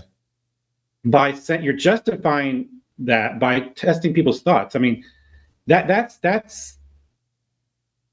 very dangerous, because what are you going to do with that information, with these surveys? Yeah. What you get a professor at University of Florida that fills out a thought. Well, what do you think about? I don't know. I guess. Let's say you have a professor that says, "Hey, you know what? I think I actually deal with some of the ideals of socialism, and I'm anti-capitalism in my personal stance. I don't teach that because I'm a history professor, or I teach whatever. I teach art, right. Yeah. But personally, I don't know what they would do that. I mean, first of all, that person's not going to fill it out truthfully. I mean, I was fortunate. I went to Stanford. I went to Florida. I went to Georgia. I mean, one of the reasons when you're at that age, and you spend a lot of money to go to it's school, something they do at UCF right now.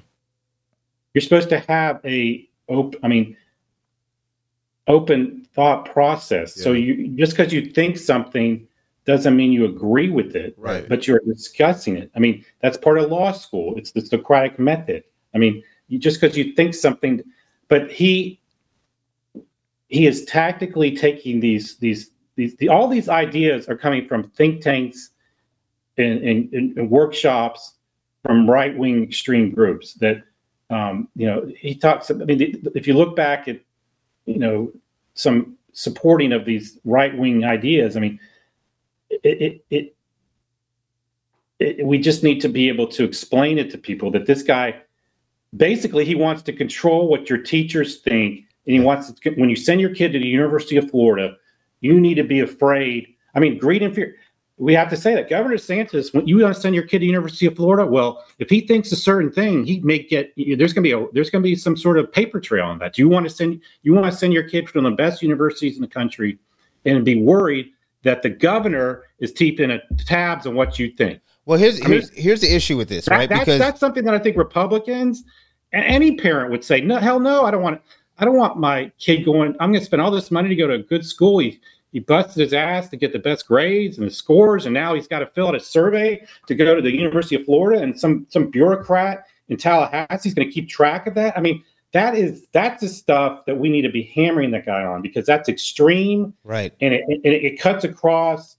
When I worked for Bill Clinton in the White House in 1990, was it 95, 96, and they were worried that at that time it was 95. He had lost, I guess it turned, and they were worried that Colin Powell was going to run against him. So I worked for Harold Ickes, who was the deputy chief of staff and considered more liberal. And Clinton's like, I'm bringing this other guy in I used to work with to help me with some polling. It was Dick Morris. Dick Morris. Dick Morris, yeah. And what Bill Clinton did, which was he found issues, that he agreed with that were cut across party lines, like at that time, and he worked on like tobacco, going after tobacco. No, Law and Childs took on tobacco. I mean, Bill Clinton took on tobacco. We have them to thank for that.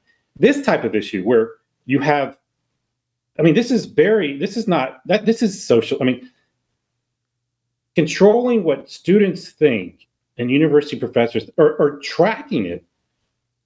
That is something that if you check with people, they're not going to agree with that. Just like they're not going to agree. They want a $15 minimum wage. They want more marijuana, medicinal.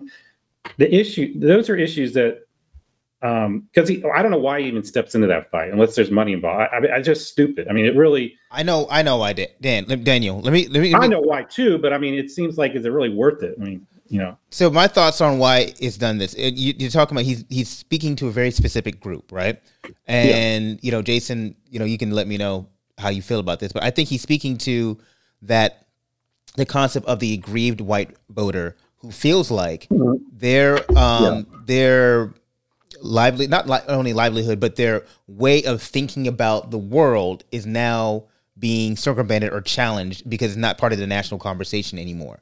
And and so they have parents, and you can say what parents are doing this. It's parents who rear their kids in a certain environment, and then when their kids get to college, and to your point, Daniel, that they go ahead and they experience things outside the framework of their small towns, outside the framework of their high school, outside the framework of their families, and they say, hey, you know what? Just like we all did, like we all experienced, like, yeah, life is a little bit different than the way I was told. Yeah.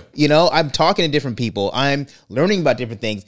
I'm not so confined to my original point of view. And so they attack colleges because they feel like this is a hotbed for intellectual exchange and change. And exchange, you take out EX, it means you're no longer thinking the things that you brought into the right. No, you're right. It's an easy target. Universities right. Well, do we want to go back to? Basically, you want to go back. This election, I guess we're going to have another election, just like we had last year. Make America great again.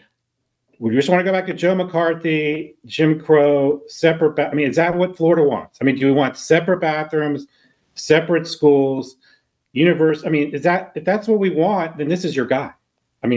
Or do we not want that?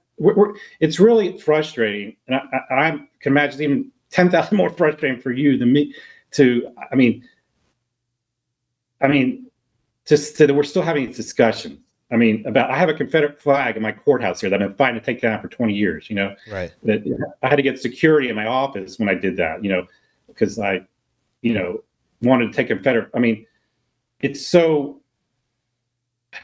Yeah, we're in a battle right now.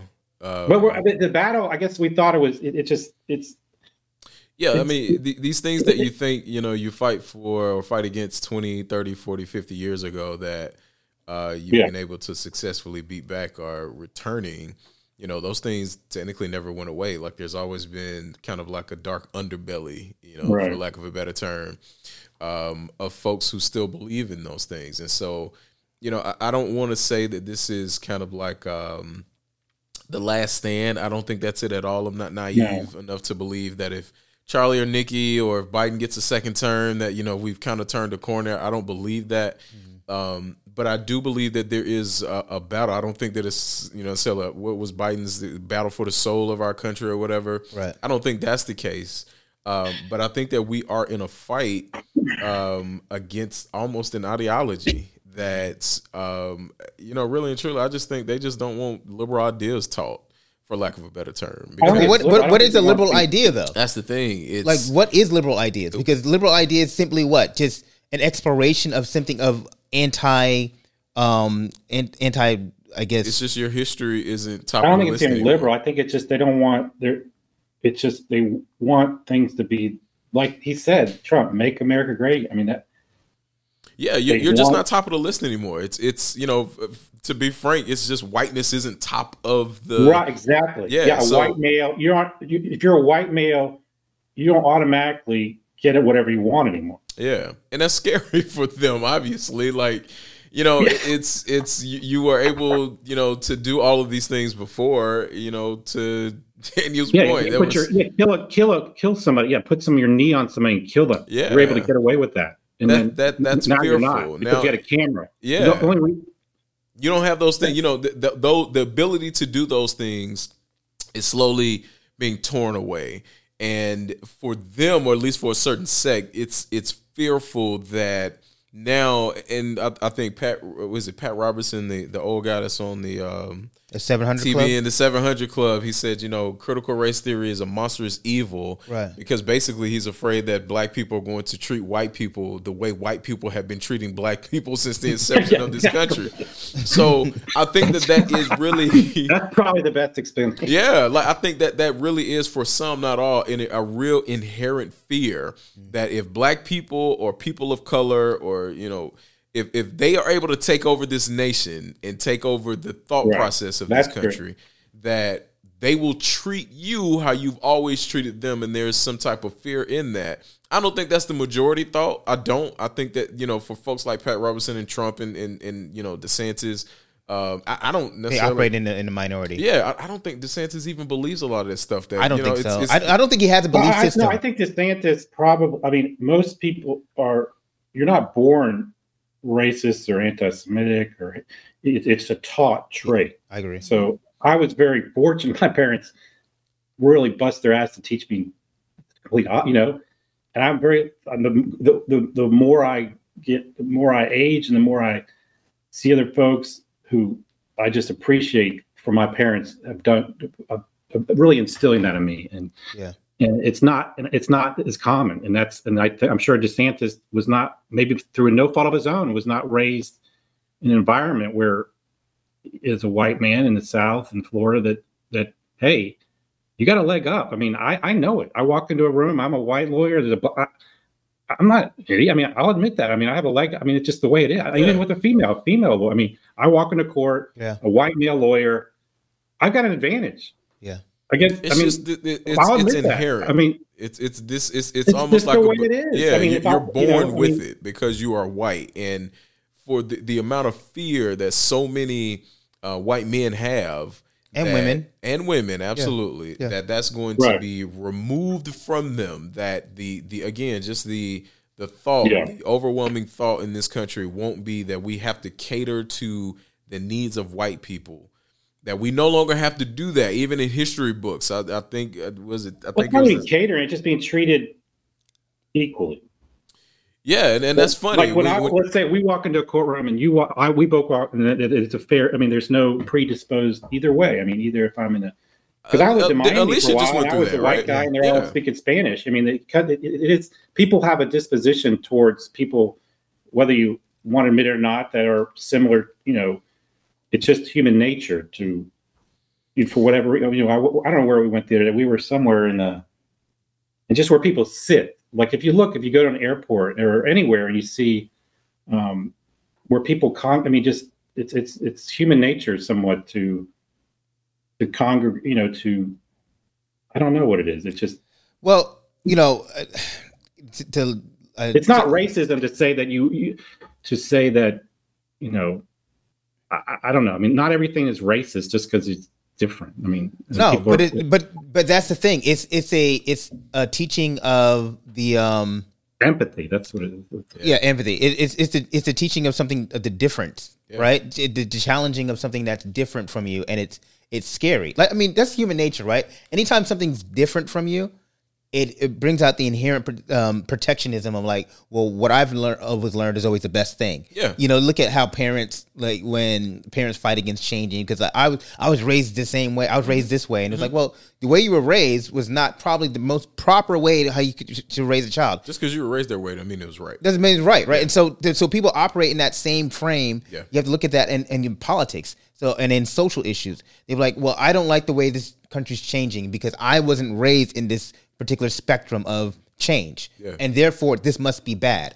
And then you have someone like DeSantis who looks at things like this and he says, I'm going to hone in on this feeling and make sure that what you're feeling is natural and correct, and I'm therefore going to provide you coverage with these asinine laws and these bills that don't really affect your life at all, but they make you feel good. Yeah, as long as I'm here, you won't be erased. Well, he doesn't want to make them feel that. He wants to get them to vote for him. That's that part, right? Yeah. Right. Critical race theory. I don't know where. There's the only reason for him the only benefit he gets from bringing that up is that he thinks he's going to ensure him getting reelected. Yeah, you play on the fears. You play on people's fears that you are being erased. Your history is being erased. Your heritage is being erased because they want to teach you about the cruelty of this country. And then it was DeSantis or someone else that said, this country's history isn't as bad as they pretend it to be. Right. And that's not true. I think that overall we have done a really, really, really poor job over just teaching about the perils of slavery, just even about lynching and about what would happen to Black bodies when they were lynched, about how that process actually happened, about what actually happened with slavery. Even when you teach about it, or even Jim Crow, like we don't understand the concept of the after effects, whiplash of Jim Crow, and how it affects people today. Like, I did a podcast on critical race theory, and I talked about economics and race and structural economics, and how the government would do this thing called the GI loans, right? The GI bills. Yep. And then the GI bills would then be applied in order to increase home ownership because they recognized that home ownership was the bastion of creating a middle class. Sure. The middle class and creating middle class creates wealth. Well, the problem with that is that in the advancement of these loans, they were not locking out 90% of black GIs and just black Americans in general. They weren't able to get these same loans. And if they did get loans, the loans were compounded with high levels of interest. So now what you're doing is you're creating a wealth gap intentionally to make sure that people are not able to have the same leg up.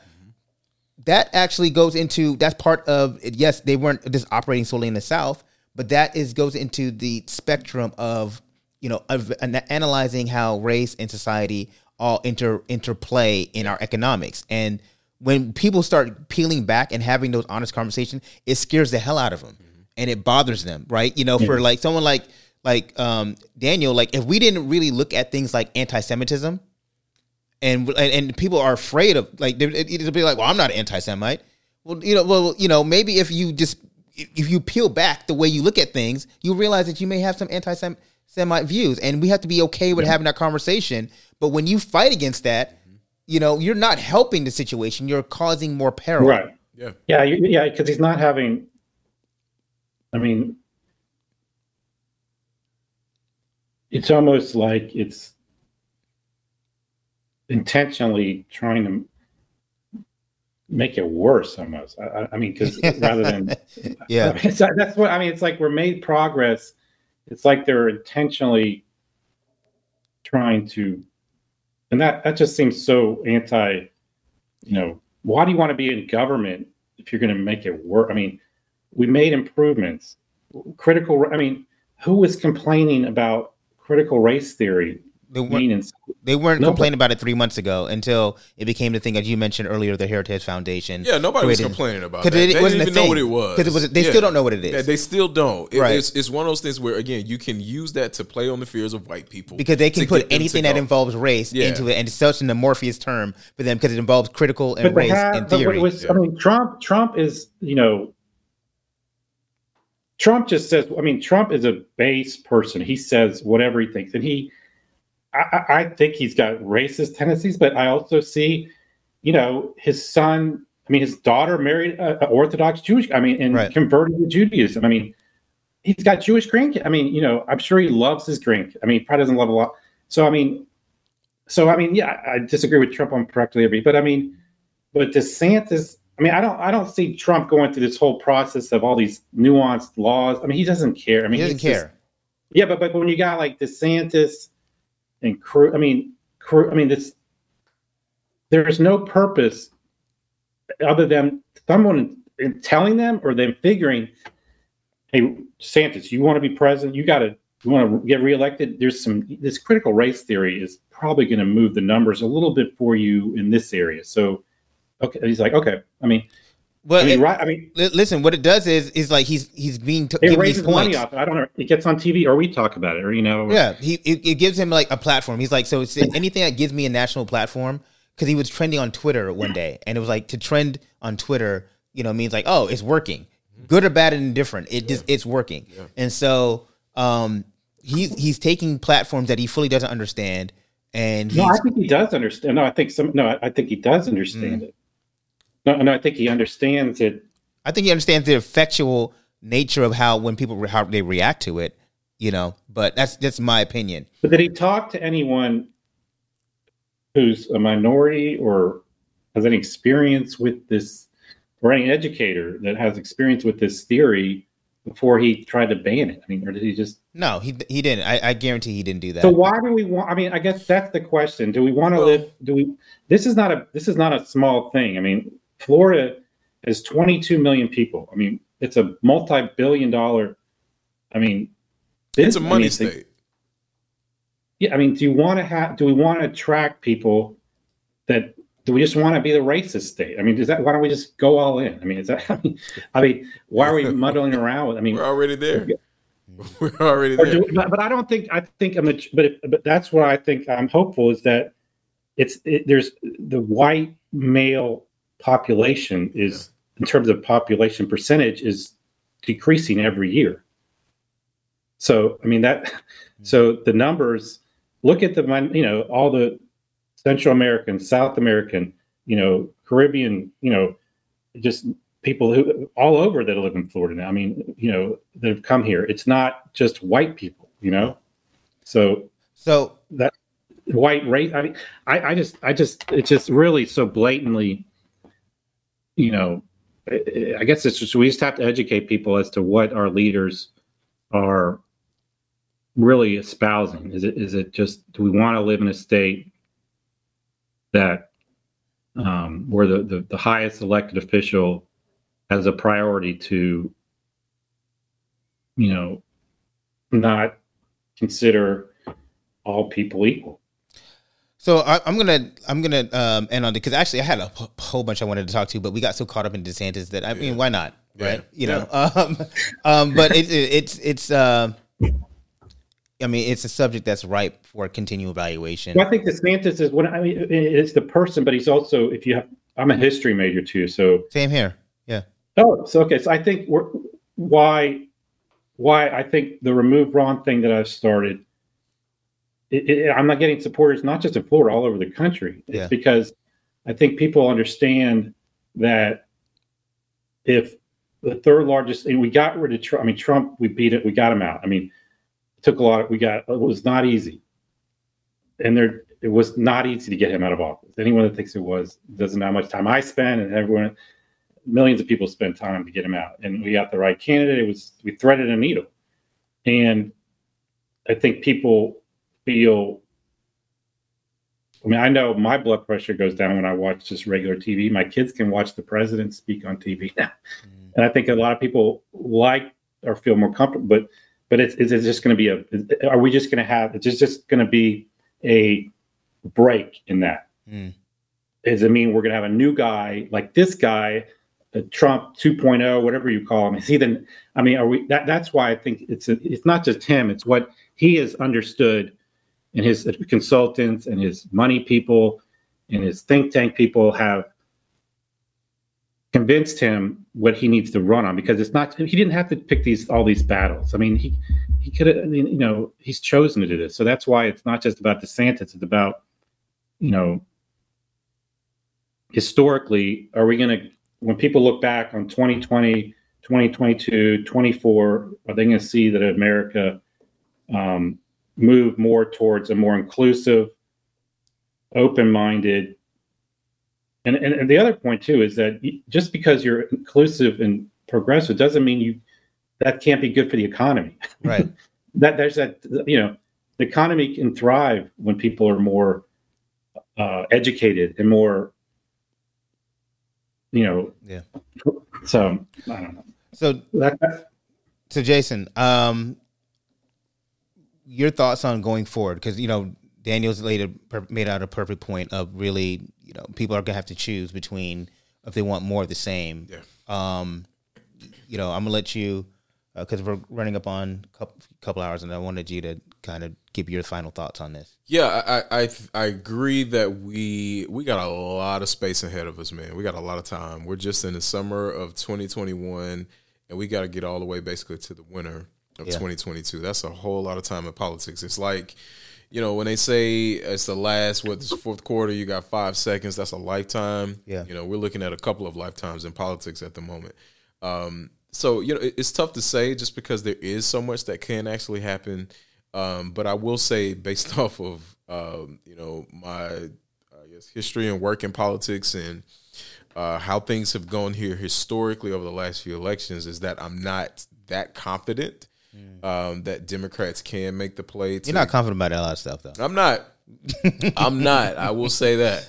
I think that DeSantis is a strong candidate, but I do agree with Daniel. Anybody's beatable. There's DeSantis isn't Teflon. Yeah. I think before the pandemic started, Trump was probably going to cruise to re-election, and then he screwed up his reaction to the pandemic, and now we have President Biden. So I don't know, man. I think, I don't think DeSantis is a smart man. I don't think he's a bright guy. Just because he went to Yale and Harvard Law, that doesn't mean anything to me. Yeah. So I think that there's a lot there that we can utilize, But the reason for part of my pessimism is that Democrats are just bad at messaging, especially in this state. And I don't think that we know how to properly organize and relate to the coalition of voters that we have, because it's, for lack of a better term, we have a melting pot in this state. We got Haitians, we got folks from the Caribbean, we got Black, we got Jamaican, we got white, we got liberals, moderates, and we have folks all the way on the far left. How do you wrangle all of that? I don't know. There are other people who get paid way more money than I do to figure that out.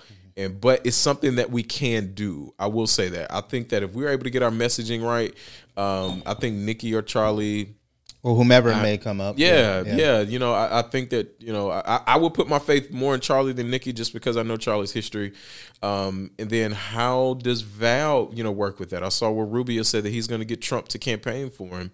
In 2022, that could be a death knell for Val, or it could be a death knell for Rubio. I think it might be a death knell for Rubio. Yeah. So there's just so much. There's so much. But if we can get our messaging down and figure out how can we relate to at least the majority of our voters in the different spots that we have in this state, then it can be done. But I got to see some tread come off of those wheels first.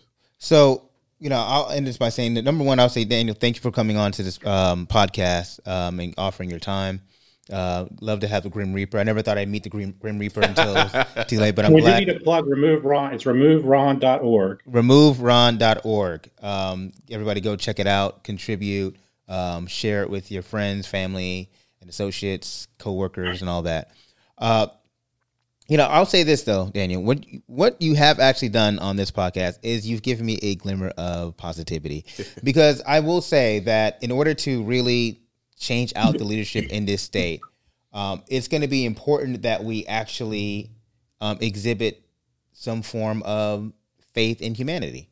And the candidate that is going to push through or make it through this next change in leadership is going to be the one who pivots into or leans into the humanity of Floridians. Jason, you mentioned the fact that we have a melting pot. I say it's an amalgamation of cultures. It is. It's a cornucopia. And so what we have through that cornucopia of cultures is that we have those, just looking at South Florida, we have a high Jewish population. We have a high Cuban population. We have a high Haitian population. We have Jamaican, a lot of Caribbean cultures. And then you have those who are just, not just, but we have Black Americans, and then white Americans. But you have all these cultures, and in a very small portion of the state, and you extrapolate that across Florida, it's the same thing. Mm-hmm. And Democrats have to do a better job of what is the key unifying figure between all these groups is the heart and humanity of the candidate. And they have to be able to communicate that. They have to be able to communicate their story effectively, communicate their vision effectively, communicate themselves effectively. And, right now we are in a battle for, you don't like to say Joe Biden's soul of this nation, but I would say the soul of the state, because as Daniel has, eloquently stated, that if you are a history major, you can see where we're heading, mm-hmm. and you can see where we're going. And that should scare you. That should scare you about the pattern of leadership that our current governor has, and do you want more of the same? Because he's only going to get worse. Once DeSantis has gotten that taste of, this works, because he's not a visionary. Not at all. Right? So he's not a visionary. So once he's gotten a taste of, this works, then he's like, I want more of that. And that is actually what I would say is his key flaw. His inability to push away from the table when he's had too much to eat. And when, hence his suits. But, the thing is, we have to be able to play onto that and recognize the flaw in his abilities is that he doesn't know when to say when. And I think he's going to continue to go down this road. And then the Democrats are going to have to be smart enough to recognize it. Because I say styles make fights. And if DeSantis is somebody who consumes too much, then you're going to have to have a candidate that can show that there's structure in being smart in your intake and being able to communicate effectively to the world, while we don't need to be more. We don't need more. Less is more, not opposite. So I will say that, and I will actually, with that being said, because we mentioned about critical race theory, I'm going to play a clip, and then I'm going to lead into a closeout music. But I felt like this clip was very poignant because it came from General Mills. He talked about why it was important to read up on things. So bear with me, everybody. Chair, and thank you, gentlemen, for joining us today. I know my time is very precious, but I would like to yield some of my time to General Milley because I know that he had some comments that he wanted to make when Representative Gates was talking, as well as Mr. Waltz, about a similar subject of the stand down and race theory. Would you like a minute or so to comment on that? Do you remember what your line of questioning or thought was there? Sure. First of all, on the issue of critical race theory, et cetera, I'll obviously have to get much smarter on whatever the theory is. But I do think it's important, actually, for those of us in uniform to be open-minded and be widely read. And the United States Military Academy is a university. And it is important that we train and we understand. And I want to understand white rage, and I'm white, and I want to understand it. So what is it that caused thousands of people to assault this building and try to overturn the Constitution of the United States of America? What caused that? I want to find that out. I want to maintain an open mind here, and I do want to analyze it. It's important that we understand that because our soldiers, sailors, airmen, Marines, and Guardians, they come from the American people. So it is important that the leaders, now and in the future, do understand it. I've read Mao Zedong. I've read Karl Marx. I've read Lenin. That doesn't make me a communist. So what is wrong with understanding, having some situational understanding about the country for which we are here to defend?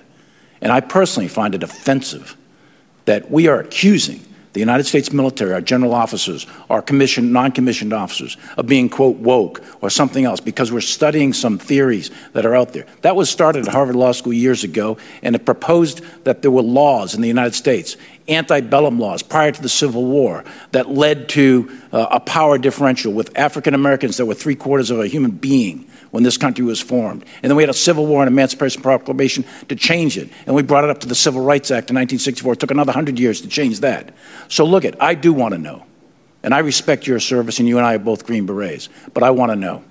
And it matters to our military and the discipline and cohesion of this military.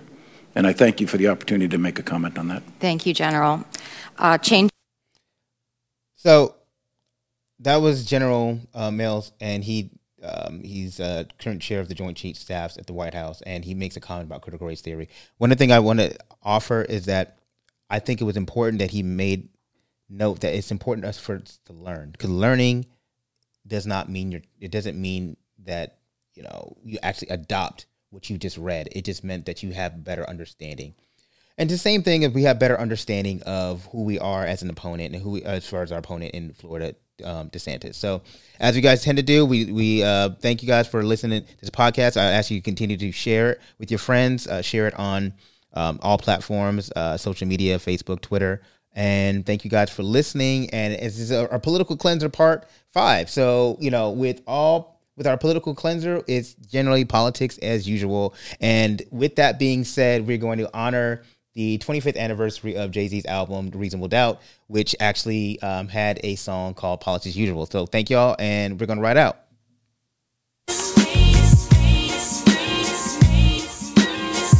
Politics as usual.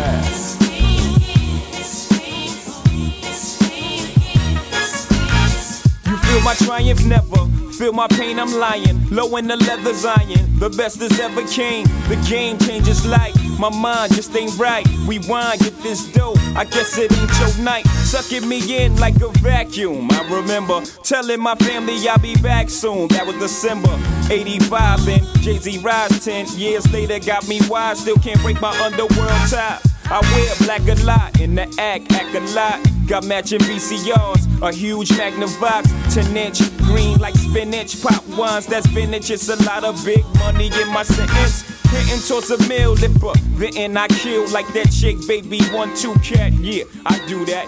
Ain't no stopping the champagne from popping, the drawers from dropping, the law from watching. I hate them. Politics as usual.